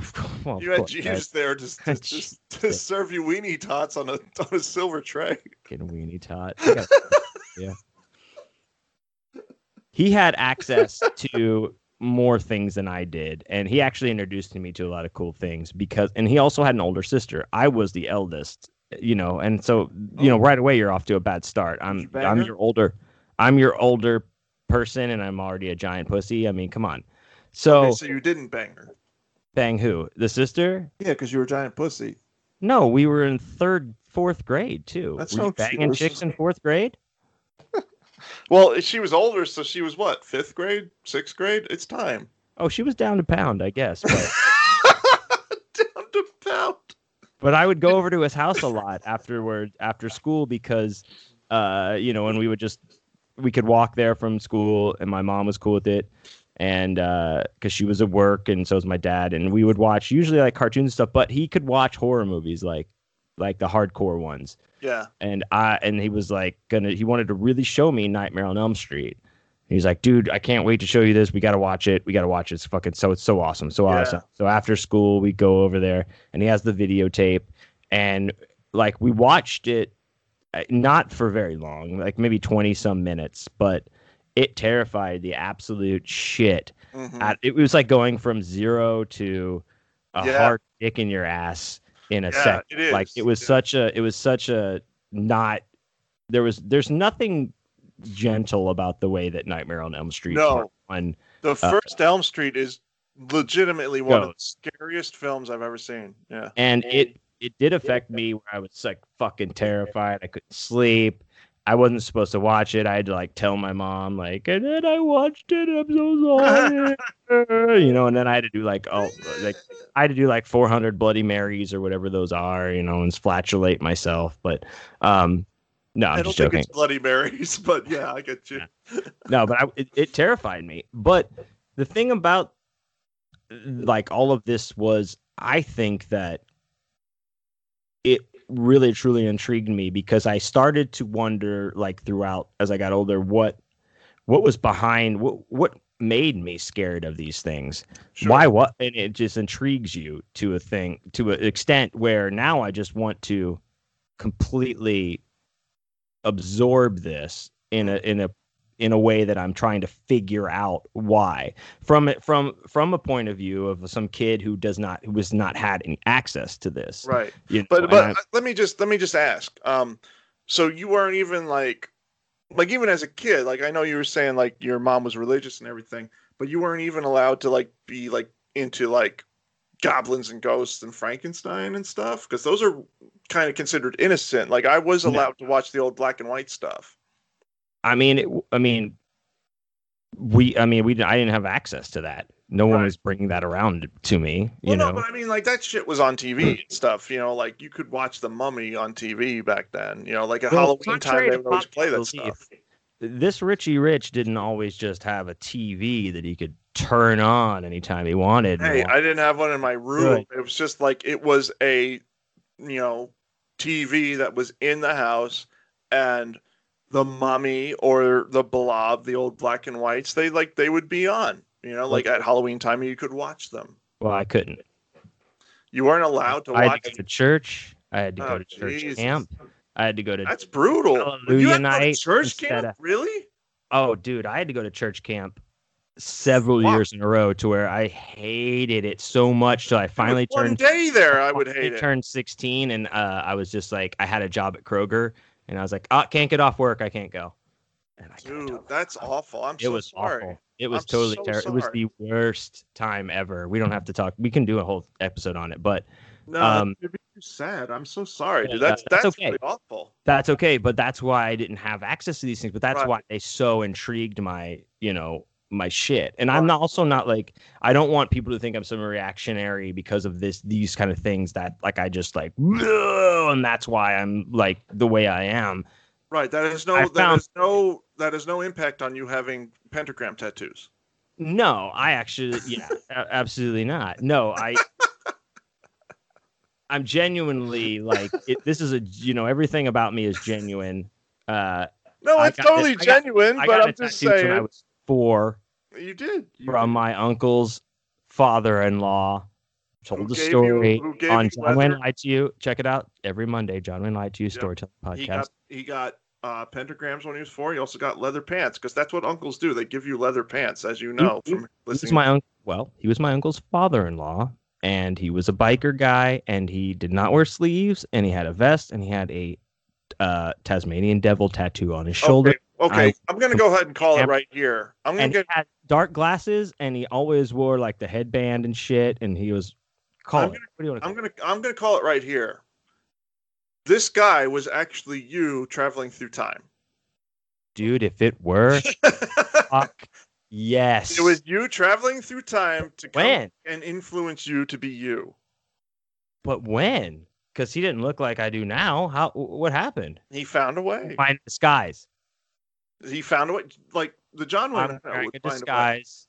Yeah, get one of those little like fake mustaches. That's right, because I don't want to shock my young self. Right. I have to take it slow. Gotta do it gently. Dude, you figured. Oh my god. Dude, you got maybe like 5 years before you go back in time and do this to your young self. Can't wait. Yeah. I mean, clearly... So you go back and do this to your young self. Let's not. That's the soundbite we do not want to have circulating. Oh god. This is a lot of Halloween magic. This is a lot of nonsense, is what it is. Can we get back to Halloween? Yeah, can we get back to Halloween, please? Yeah. Can I talk about a couple of other relatives? Can I talk about other? Because you were too busy praising Jesus.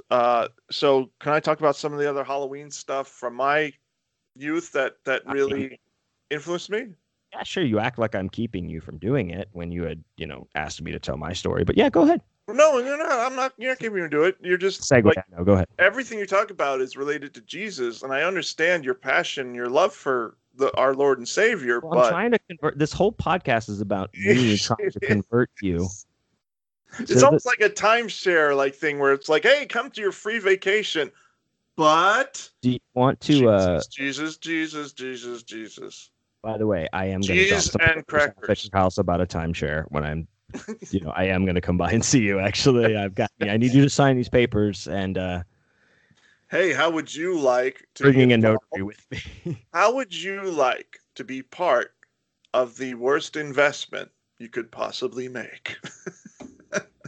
Where do I sign? That's how I do my timeshare pitches. I'm honest. That's my problem. Tell me about your experience, though, because our experiences are different. I want to hear. They are. Okay. I'm just going to talk about some other things that really made a impact on me. And I have both of them, and I was kind of teasing a little bit, showing them on the camera. There are a couple of books, because really, it was books. I was allowed to watch the old black and white horror movies, so I did watch those and enjoyed them, but as much as I wanted, because like I said, my grandmother would watch them, I wanted to watch the horror movies she was watching so bad. I was so into monsters and anything scary, but I was not allowed to watch them as a child. But I was allowed to get pretty much any book I wanted from the library. That's the one thing I will give my old man, is that he very much encouraged reading. So anything I wanted to get from the library, he would let me. But anyway, I still stuck to kids' books. One I'll just mention really briefly is I have this little book called Creepy Creatures. Oh, wow. Cool. And you see it has vampires and mummies and all sorts of things. But this is really cool because is that a Sasquatch on the Abominable Snowman too? It's Abominable Snowman, yeah. Right. And it also has a griffin, and it has Dr. Jekyll / Hyde. But this is a really cool book, because this book was really educational to me, because it talks about creatures that aren't just from the movies. There's stuff about a Tyrannosaurus Rex, but then there's also stuff about mythical creatures like Hydra and Rock and Manticora. The Manticora lived in India in 2,500 years ago. He was part lion, part horse. He had a man's face, a bird's wings, 3 rows of teeth in each jaw, and poisonous quills. And he liked to eat people. So this had all kinds. It talked about the Sphinx. It talked about brownies, Typhon. Chinese dragons, satyrs. The list goes on. Minotaurs. I learned about Baku. Baku is a lovable creature found in Japan. He gobbles up dreams before they have a chance to become nightmares. Look at Gobble. He's a sweet little elephant. I learned all about these. I learned about mythology from this little chintzy book that is probably long forgotten. I don't think we could say that anymore. Chintzy? Yeah. That's a slur? Yes. Oh, I thought it meant just like tiny. I thought it just meant like tiny. I didn't realize it was a slur. I didn't either, but it is. Really? Well, yes. I apologize. I didn't realize I'm taking all this out. Okay. Go. I will go. So like I happened to learn a lot from this little like kids book from 1982 that isn't even credited like who wrote it or anything. It's just like this little book and has little like pictures, little drawings, and so it's kind of like a fun little thing. It's uncredited from an author. It's uncredited. Yeah, it doesn't even say anything. It's not like the Urkel book where it actually does have an author. No, I'm wrong as usual. No, it's written and illustrated by Dan Nevins. It was on a different page than I expected. I was looking at the copyright page, so it is. But yeah, it's like these fun little drawings and illustrations, and it just teaches you about all different types of monsters. From banshees to trolls to Frankenstein to Bigfoot. So it had all this stuff like that really taught me about mythology and like of all different cultures. So I thought that was kind of cool. And to this day, I still have the book. That is cool. That's interesting because I also discovered mythology, like Norse mythology first when I was like in 4th or 5th grade because I started subscribing to the comic book The Mighty Thor. And then then we had like maybe a small unit in school, something that hinted at mythology or like I got into Norse mythology hardcore as a young child. So I read a bunch of books about that, and then Greek mythology, and then you study that in in the English classes you take when you get older. Yeah. Can I ask real fast? As a kid, did you watch Clash of the Titans? The original one? Yeah, with the claymation and everything. No, I didn't. Oh, you weren't even allowed to watch that? Well, I didn't even know it existed. Probably. Yeah. I loved that movie as a kid. That taught me a lot about Greek mythology. So anyway, continue. I did watch like the 2011 one after I got my wisdom teeth taken. Or no, I had the flu. That was the one and only time I've had the flu in my life. Like that whatever that more recent Clash of the Titans was on like something, and I didn't even know there was a remake. I was super doped up on liquid codeine, and I laid there and watched it, and I was like, "This isn't bad. There's a Kraken at the end. I like Kraken." It wasn't too bad for a stupid movie, but I got like hardcore into that like mythology type stuff. I used to have a bunch of books on it.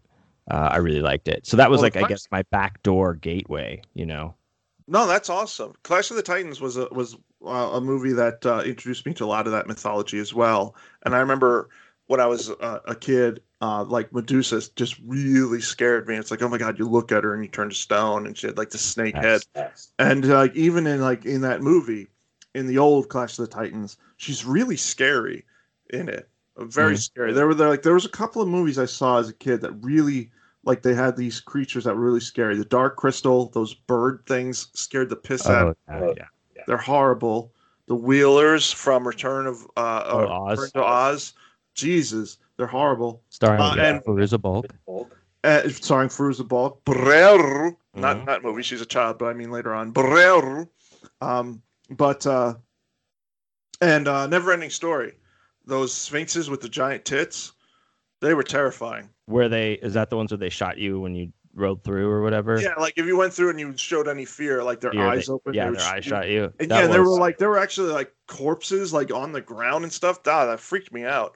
But it was so funny because they had like amazing big beautiful hooters. They had like these perfect racks. It was such a weird thing for a kids movie. I mean, you know what I'm talking about. I know. Tits. The guy who wrote the novel of The Neverending Story despised that movie, and that was one of those biggest complaints. Is like, why do the Sphinxes have these giant bare tits to the world? Well, he didn't like tits, or what?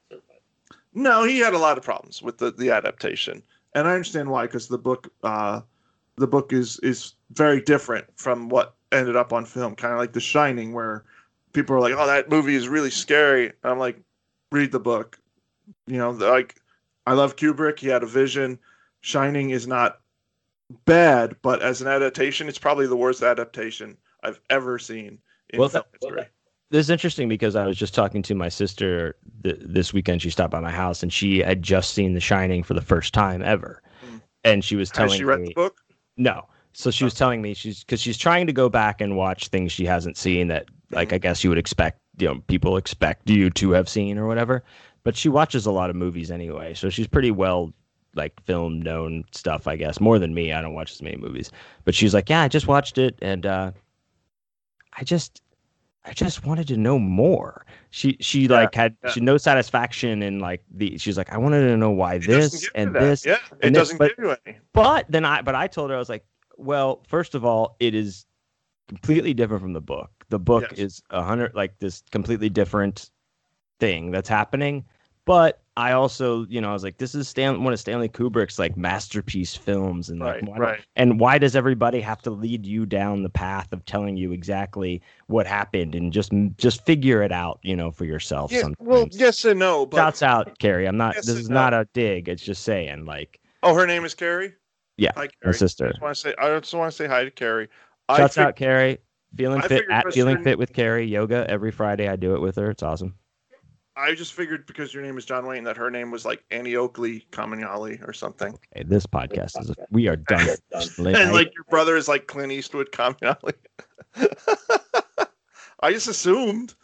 Maybe I'm wrong. My brother's name is Matthew, and it was tossed around that Matt Dillon was to be his name. No, you're kidding. I am not kidding. Really? I'm not kidding. Matt Dillon? Yes. Okay. How drunk was your old man? Anyway, I'm sorry. I didn't mean to be offensive. I hope Glass houses. Hey, you can say whatever you want about my old man. Neither of our old men's dicks are bigger than Greg's. Shouts out, Dick. Yes, and I love that we mentioned this on the show, and it's a total inside joke. Our listeners have no idea what we're talking about. I don't even know what we're talking about anymore. Like, I don't even know how this started. But yeah, Greg's dad's dick is huge. So I did want to say that some of the other stuff that was really a big influence on me getting into monsters and Halloween when I was a kid is there were a couple of toys that I had. One was, which are very famous now, the Remco monsters that were basically like G.I. Joe sized monsters of Frankenstein, Creature from Black Lagoon, Phantom of the Opera. And I loved those toys. I played with them all year long. So that was a big thing. But then also around Halloween time, they had these like rubber jiggly monsters that they sold in like drugstores and stuff. Rubber jiggly monsters. I don't know if you remember these. A lot of people do though. Are they like? You mean like they're like jelly kind of, or yeah, they were. Or they were like bigger. Stretch Armstrong. No, they were more like jelly. Like I don't know.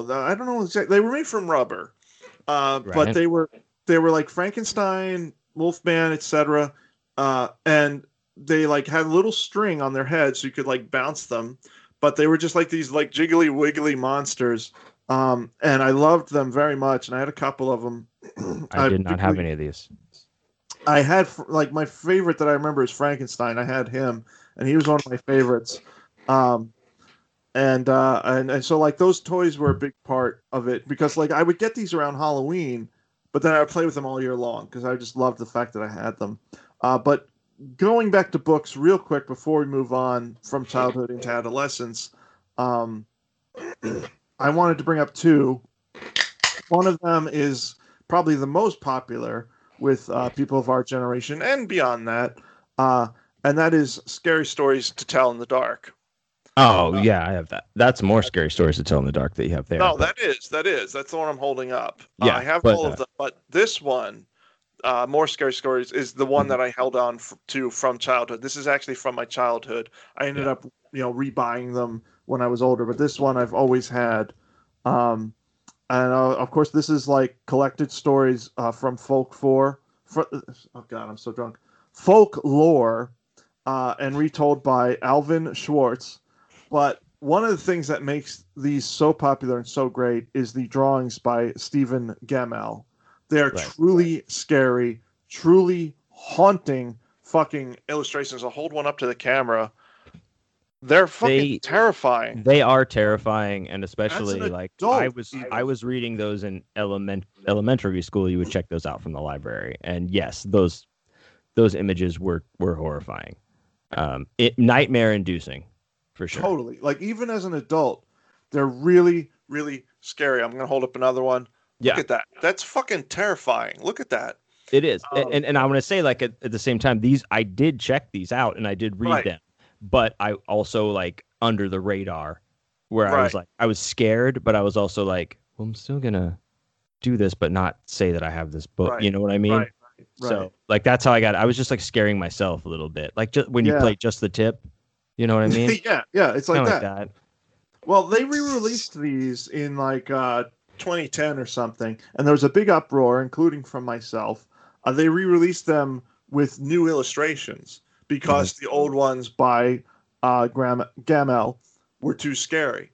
And everyone was like, bunch of fucking pussies. Kids today, what a bunch of pussies. But it wasn't really the kids' fault. It was the adults. It was the adults being like, well, I don't want to scare my little Kyle and my little Jennifer, you know, and so they had these pussy illustrations that were just not nearly as cool.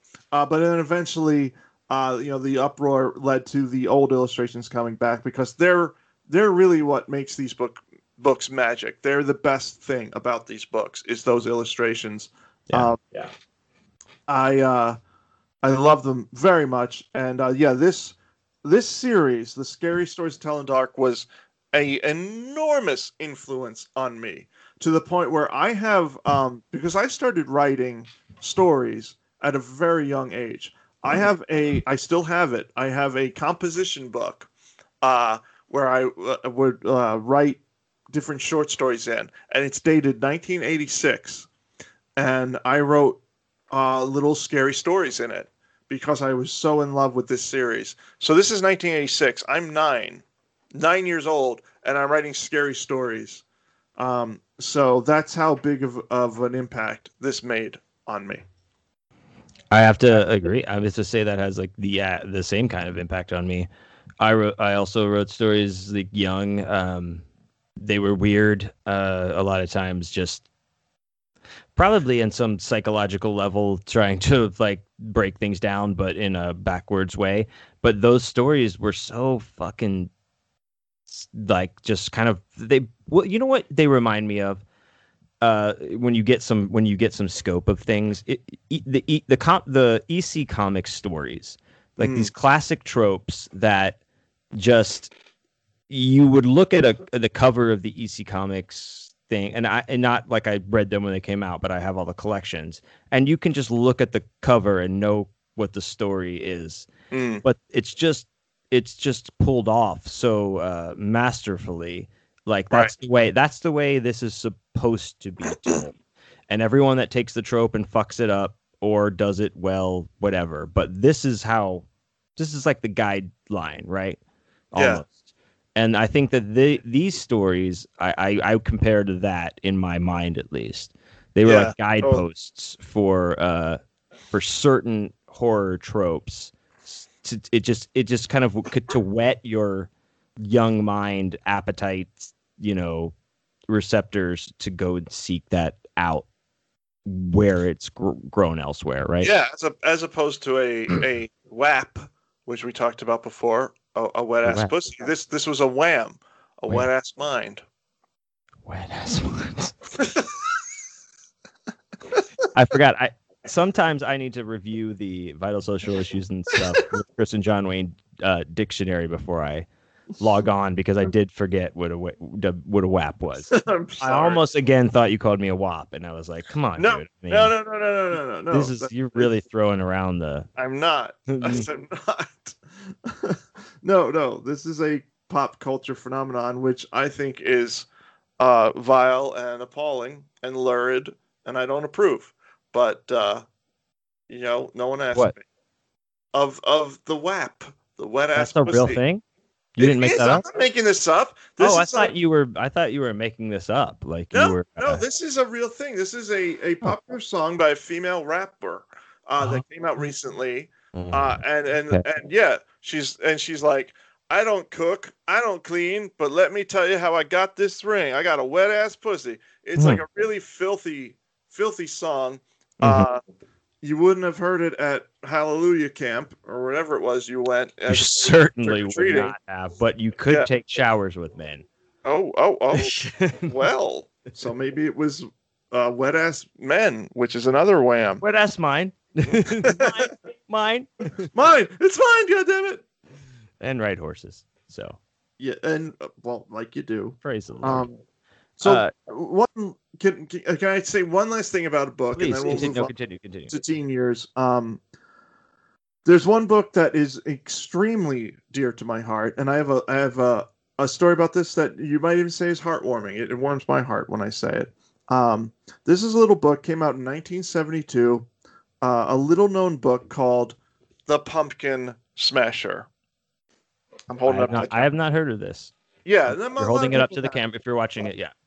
Cool. It was written and illustrated by a woman named Anita Bernardi.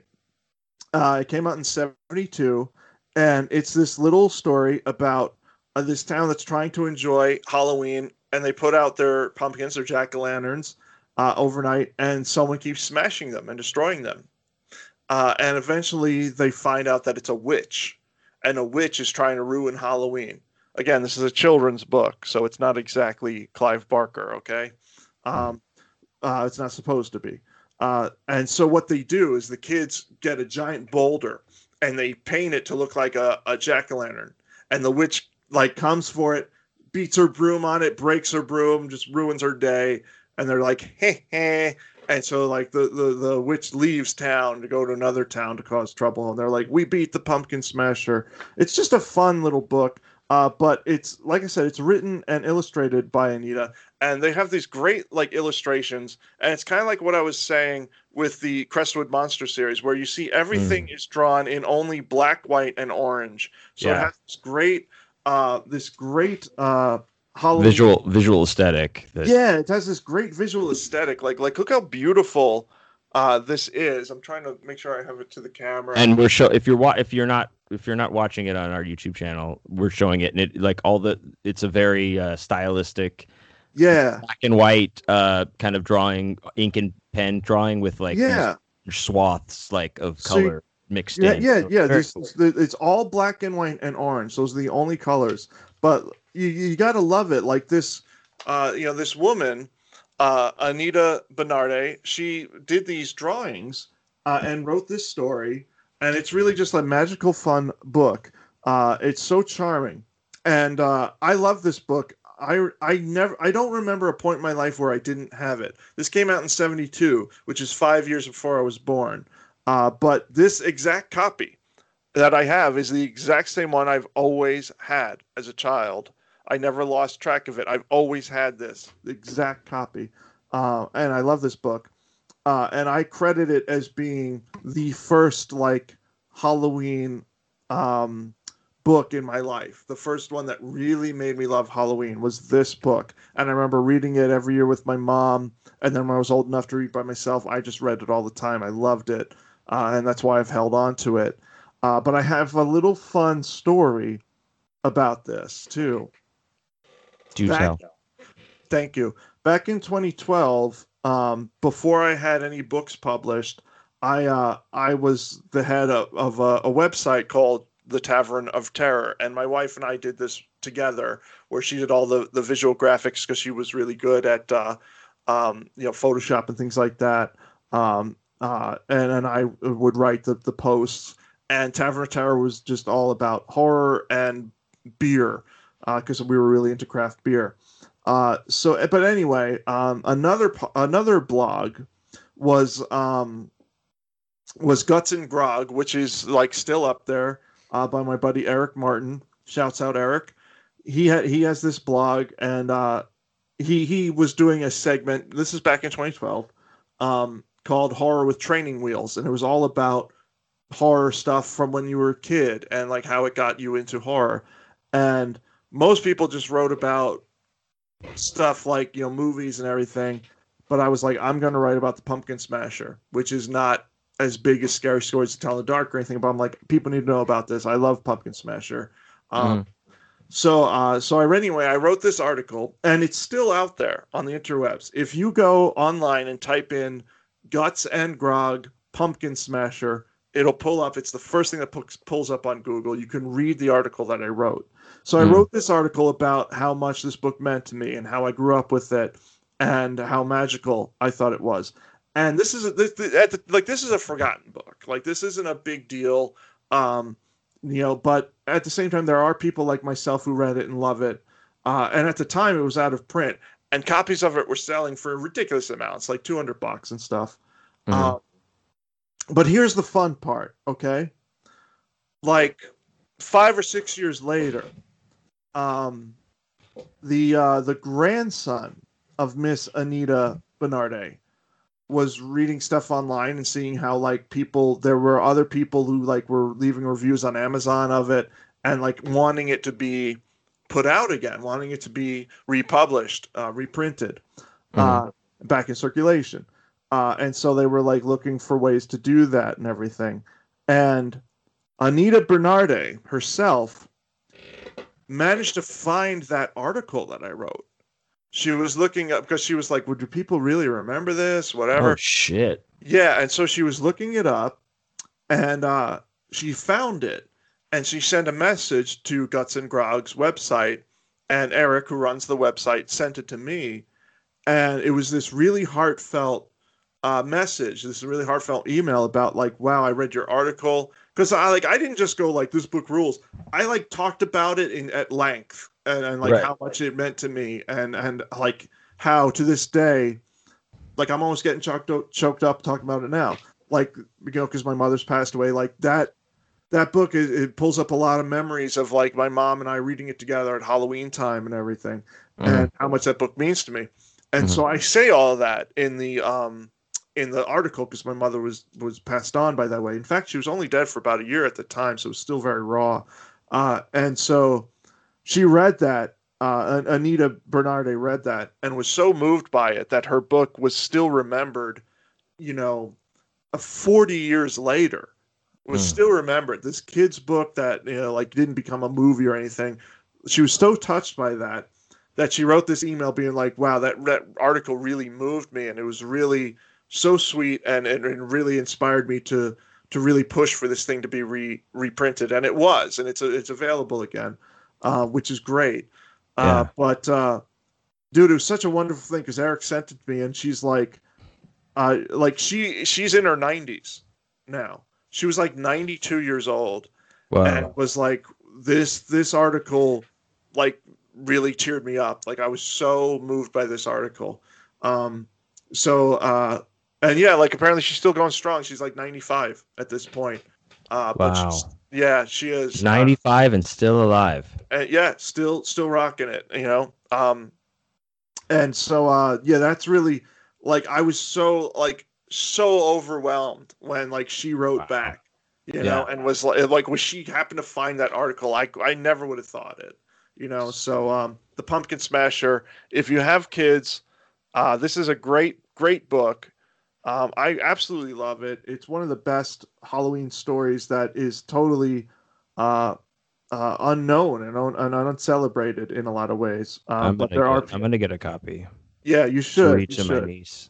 Yeah, because like it's just a wonderful, cute little story, and it means as much to me as, you know, The Great Pumpkin, Charlie Brown. You know, like it's that important to me. So fuck Charlie Brown, dude. Hey, whoa, take it easy. Take it easy. Cool your jets. You're right. I'm sorry. Great Pumpkin's a fucking classic. I love The Great Pumpkin. Do you not love that? No, I enjoy it. I was just really on the hype train of the Pumpkin Smasher. The Pumpkin Smasher, and I just really went. I went hard. I was really pumpkin smashing it, and you know, I'm sorry. I just had a reaction. Okay. I understand. But That's awesome, dude. You got me almost kind of emotional about it. Yeah. You already know I'm a GP, so you are. It's okay. But I don't think that I think that actually we should not. I think we should end on that. That was a good ending point, and we'll continue our Halloween memories. Mixed with what our next episode in the Halloween month of crazy vital social issues and Halloween stuff will be, right? Continue because we got to talk about our teen years, our adult years. Sorry, that's Bear shaking and jangling her collar there. We got to talk about each of our wet dreams that happened in every October since we started having wet dreams. So there's a lot of cataloging that I'm personally need to go back and redo because I do have these things marked and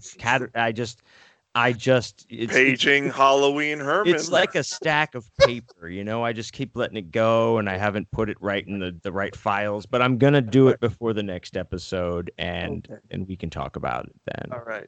I really think. But that was beautiful. I am already ordering that book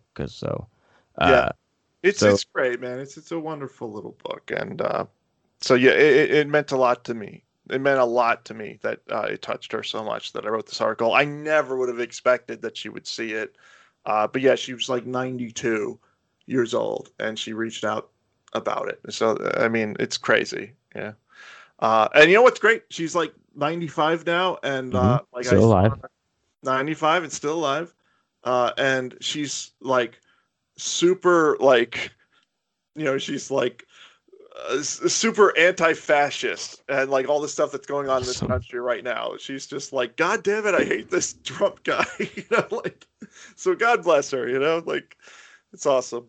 I love it. I love it, dude. This was great. This is a good first Halloween episode for the month. I think. Yeah, I think. And I also want to say this is probably the only good episode we've ever done so far.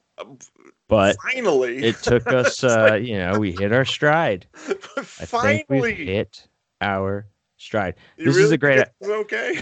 No, this was great. I had a great time, dude. I am. Yes, I think everybody, please, stay tuned.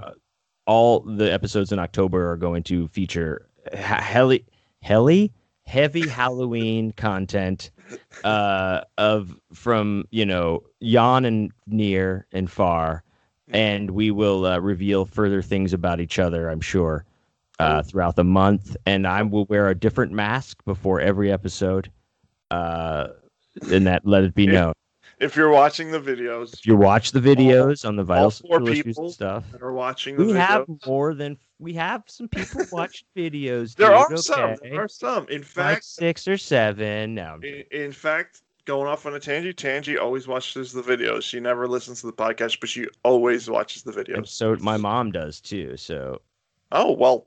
She only watches the videos. Well, and which I'm going to say, like all the video issues are fixed now. I had to upgrade my operating system, and I just want to say that it was a huge pain in the ass. If you want to hear me tell the whole story about it, go listen to the episode of John Wayne Lied to You that came out 3 weeks ago called No Smoking Here Mom is the episode. It's episode 169, dude. 69. Oh, 69, dude. So,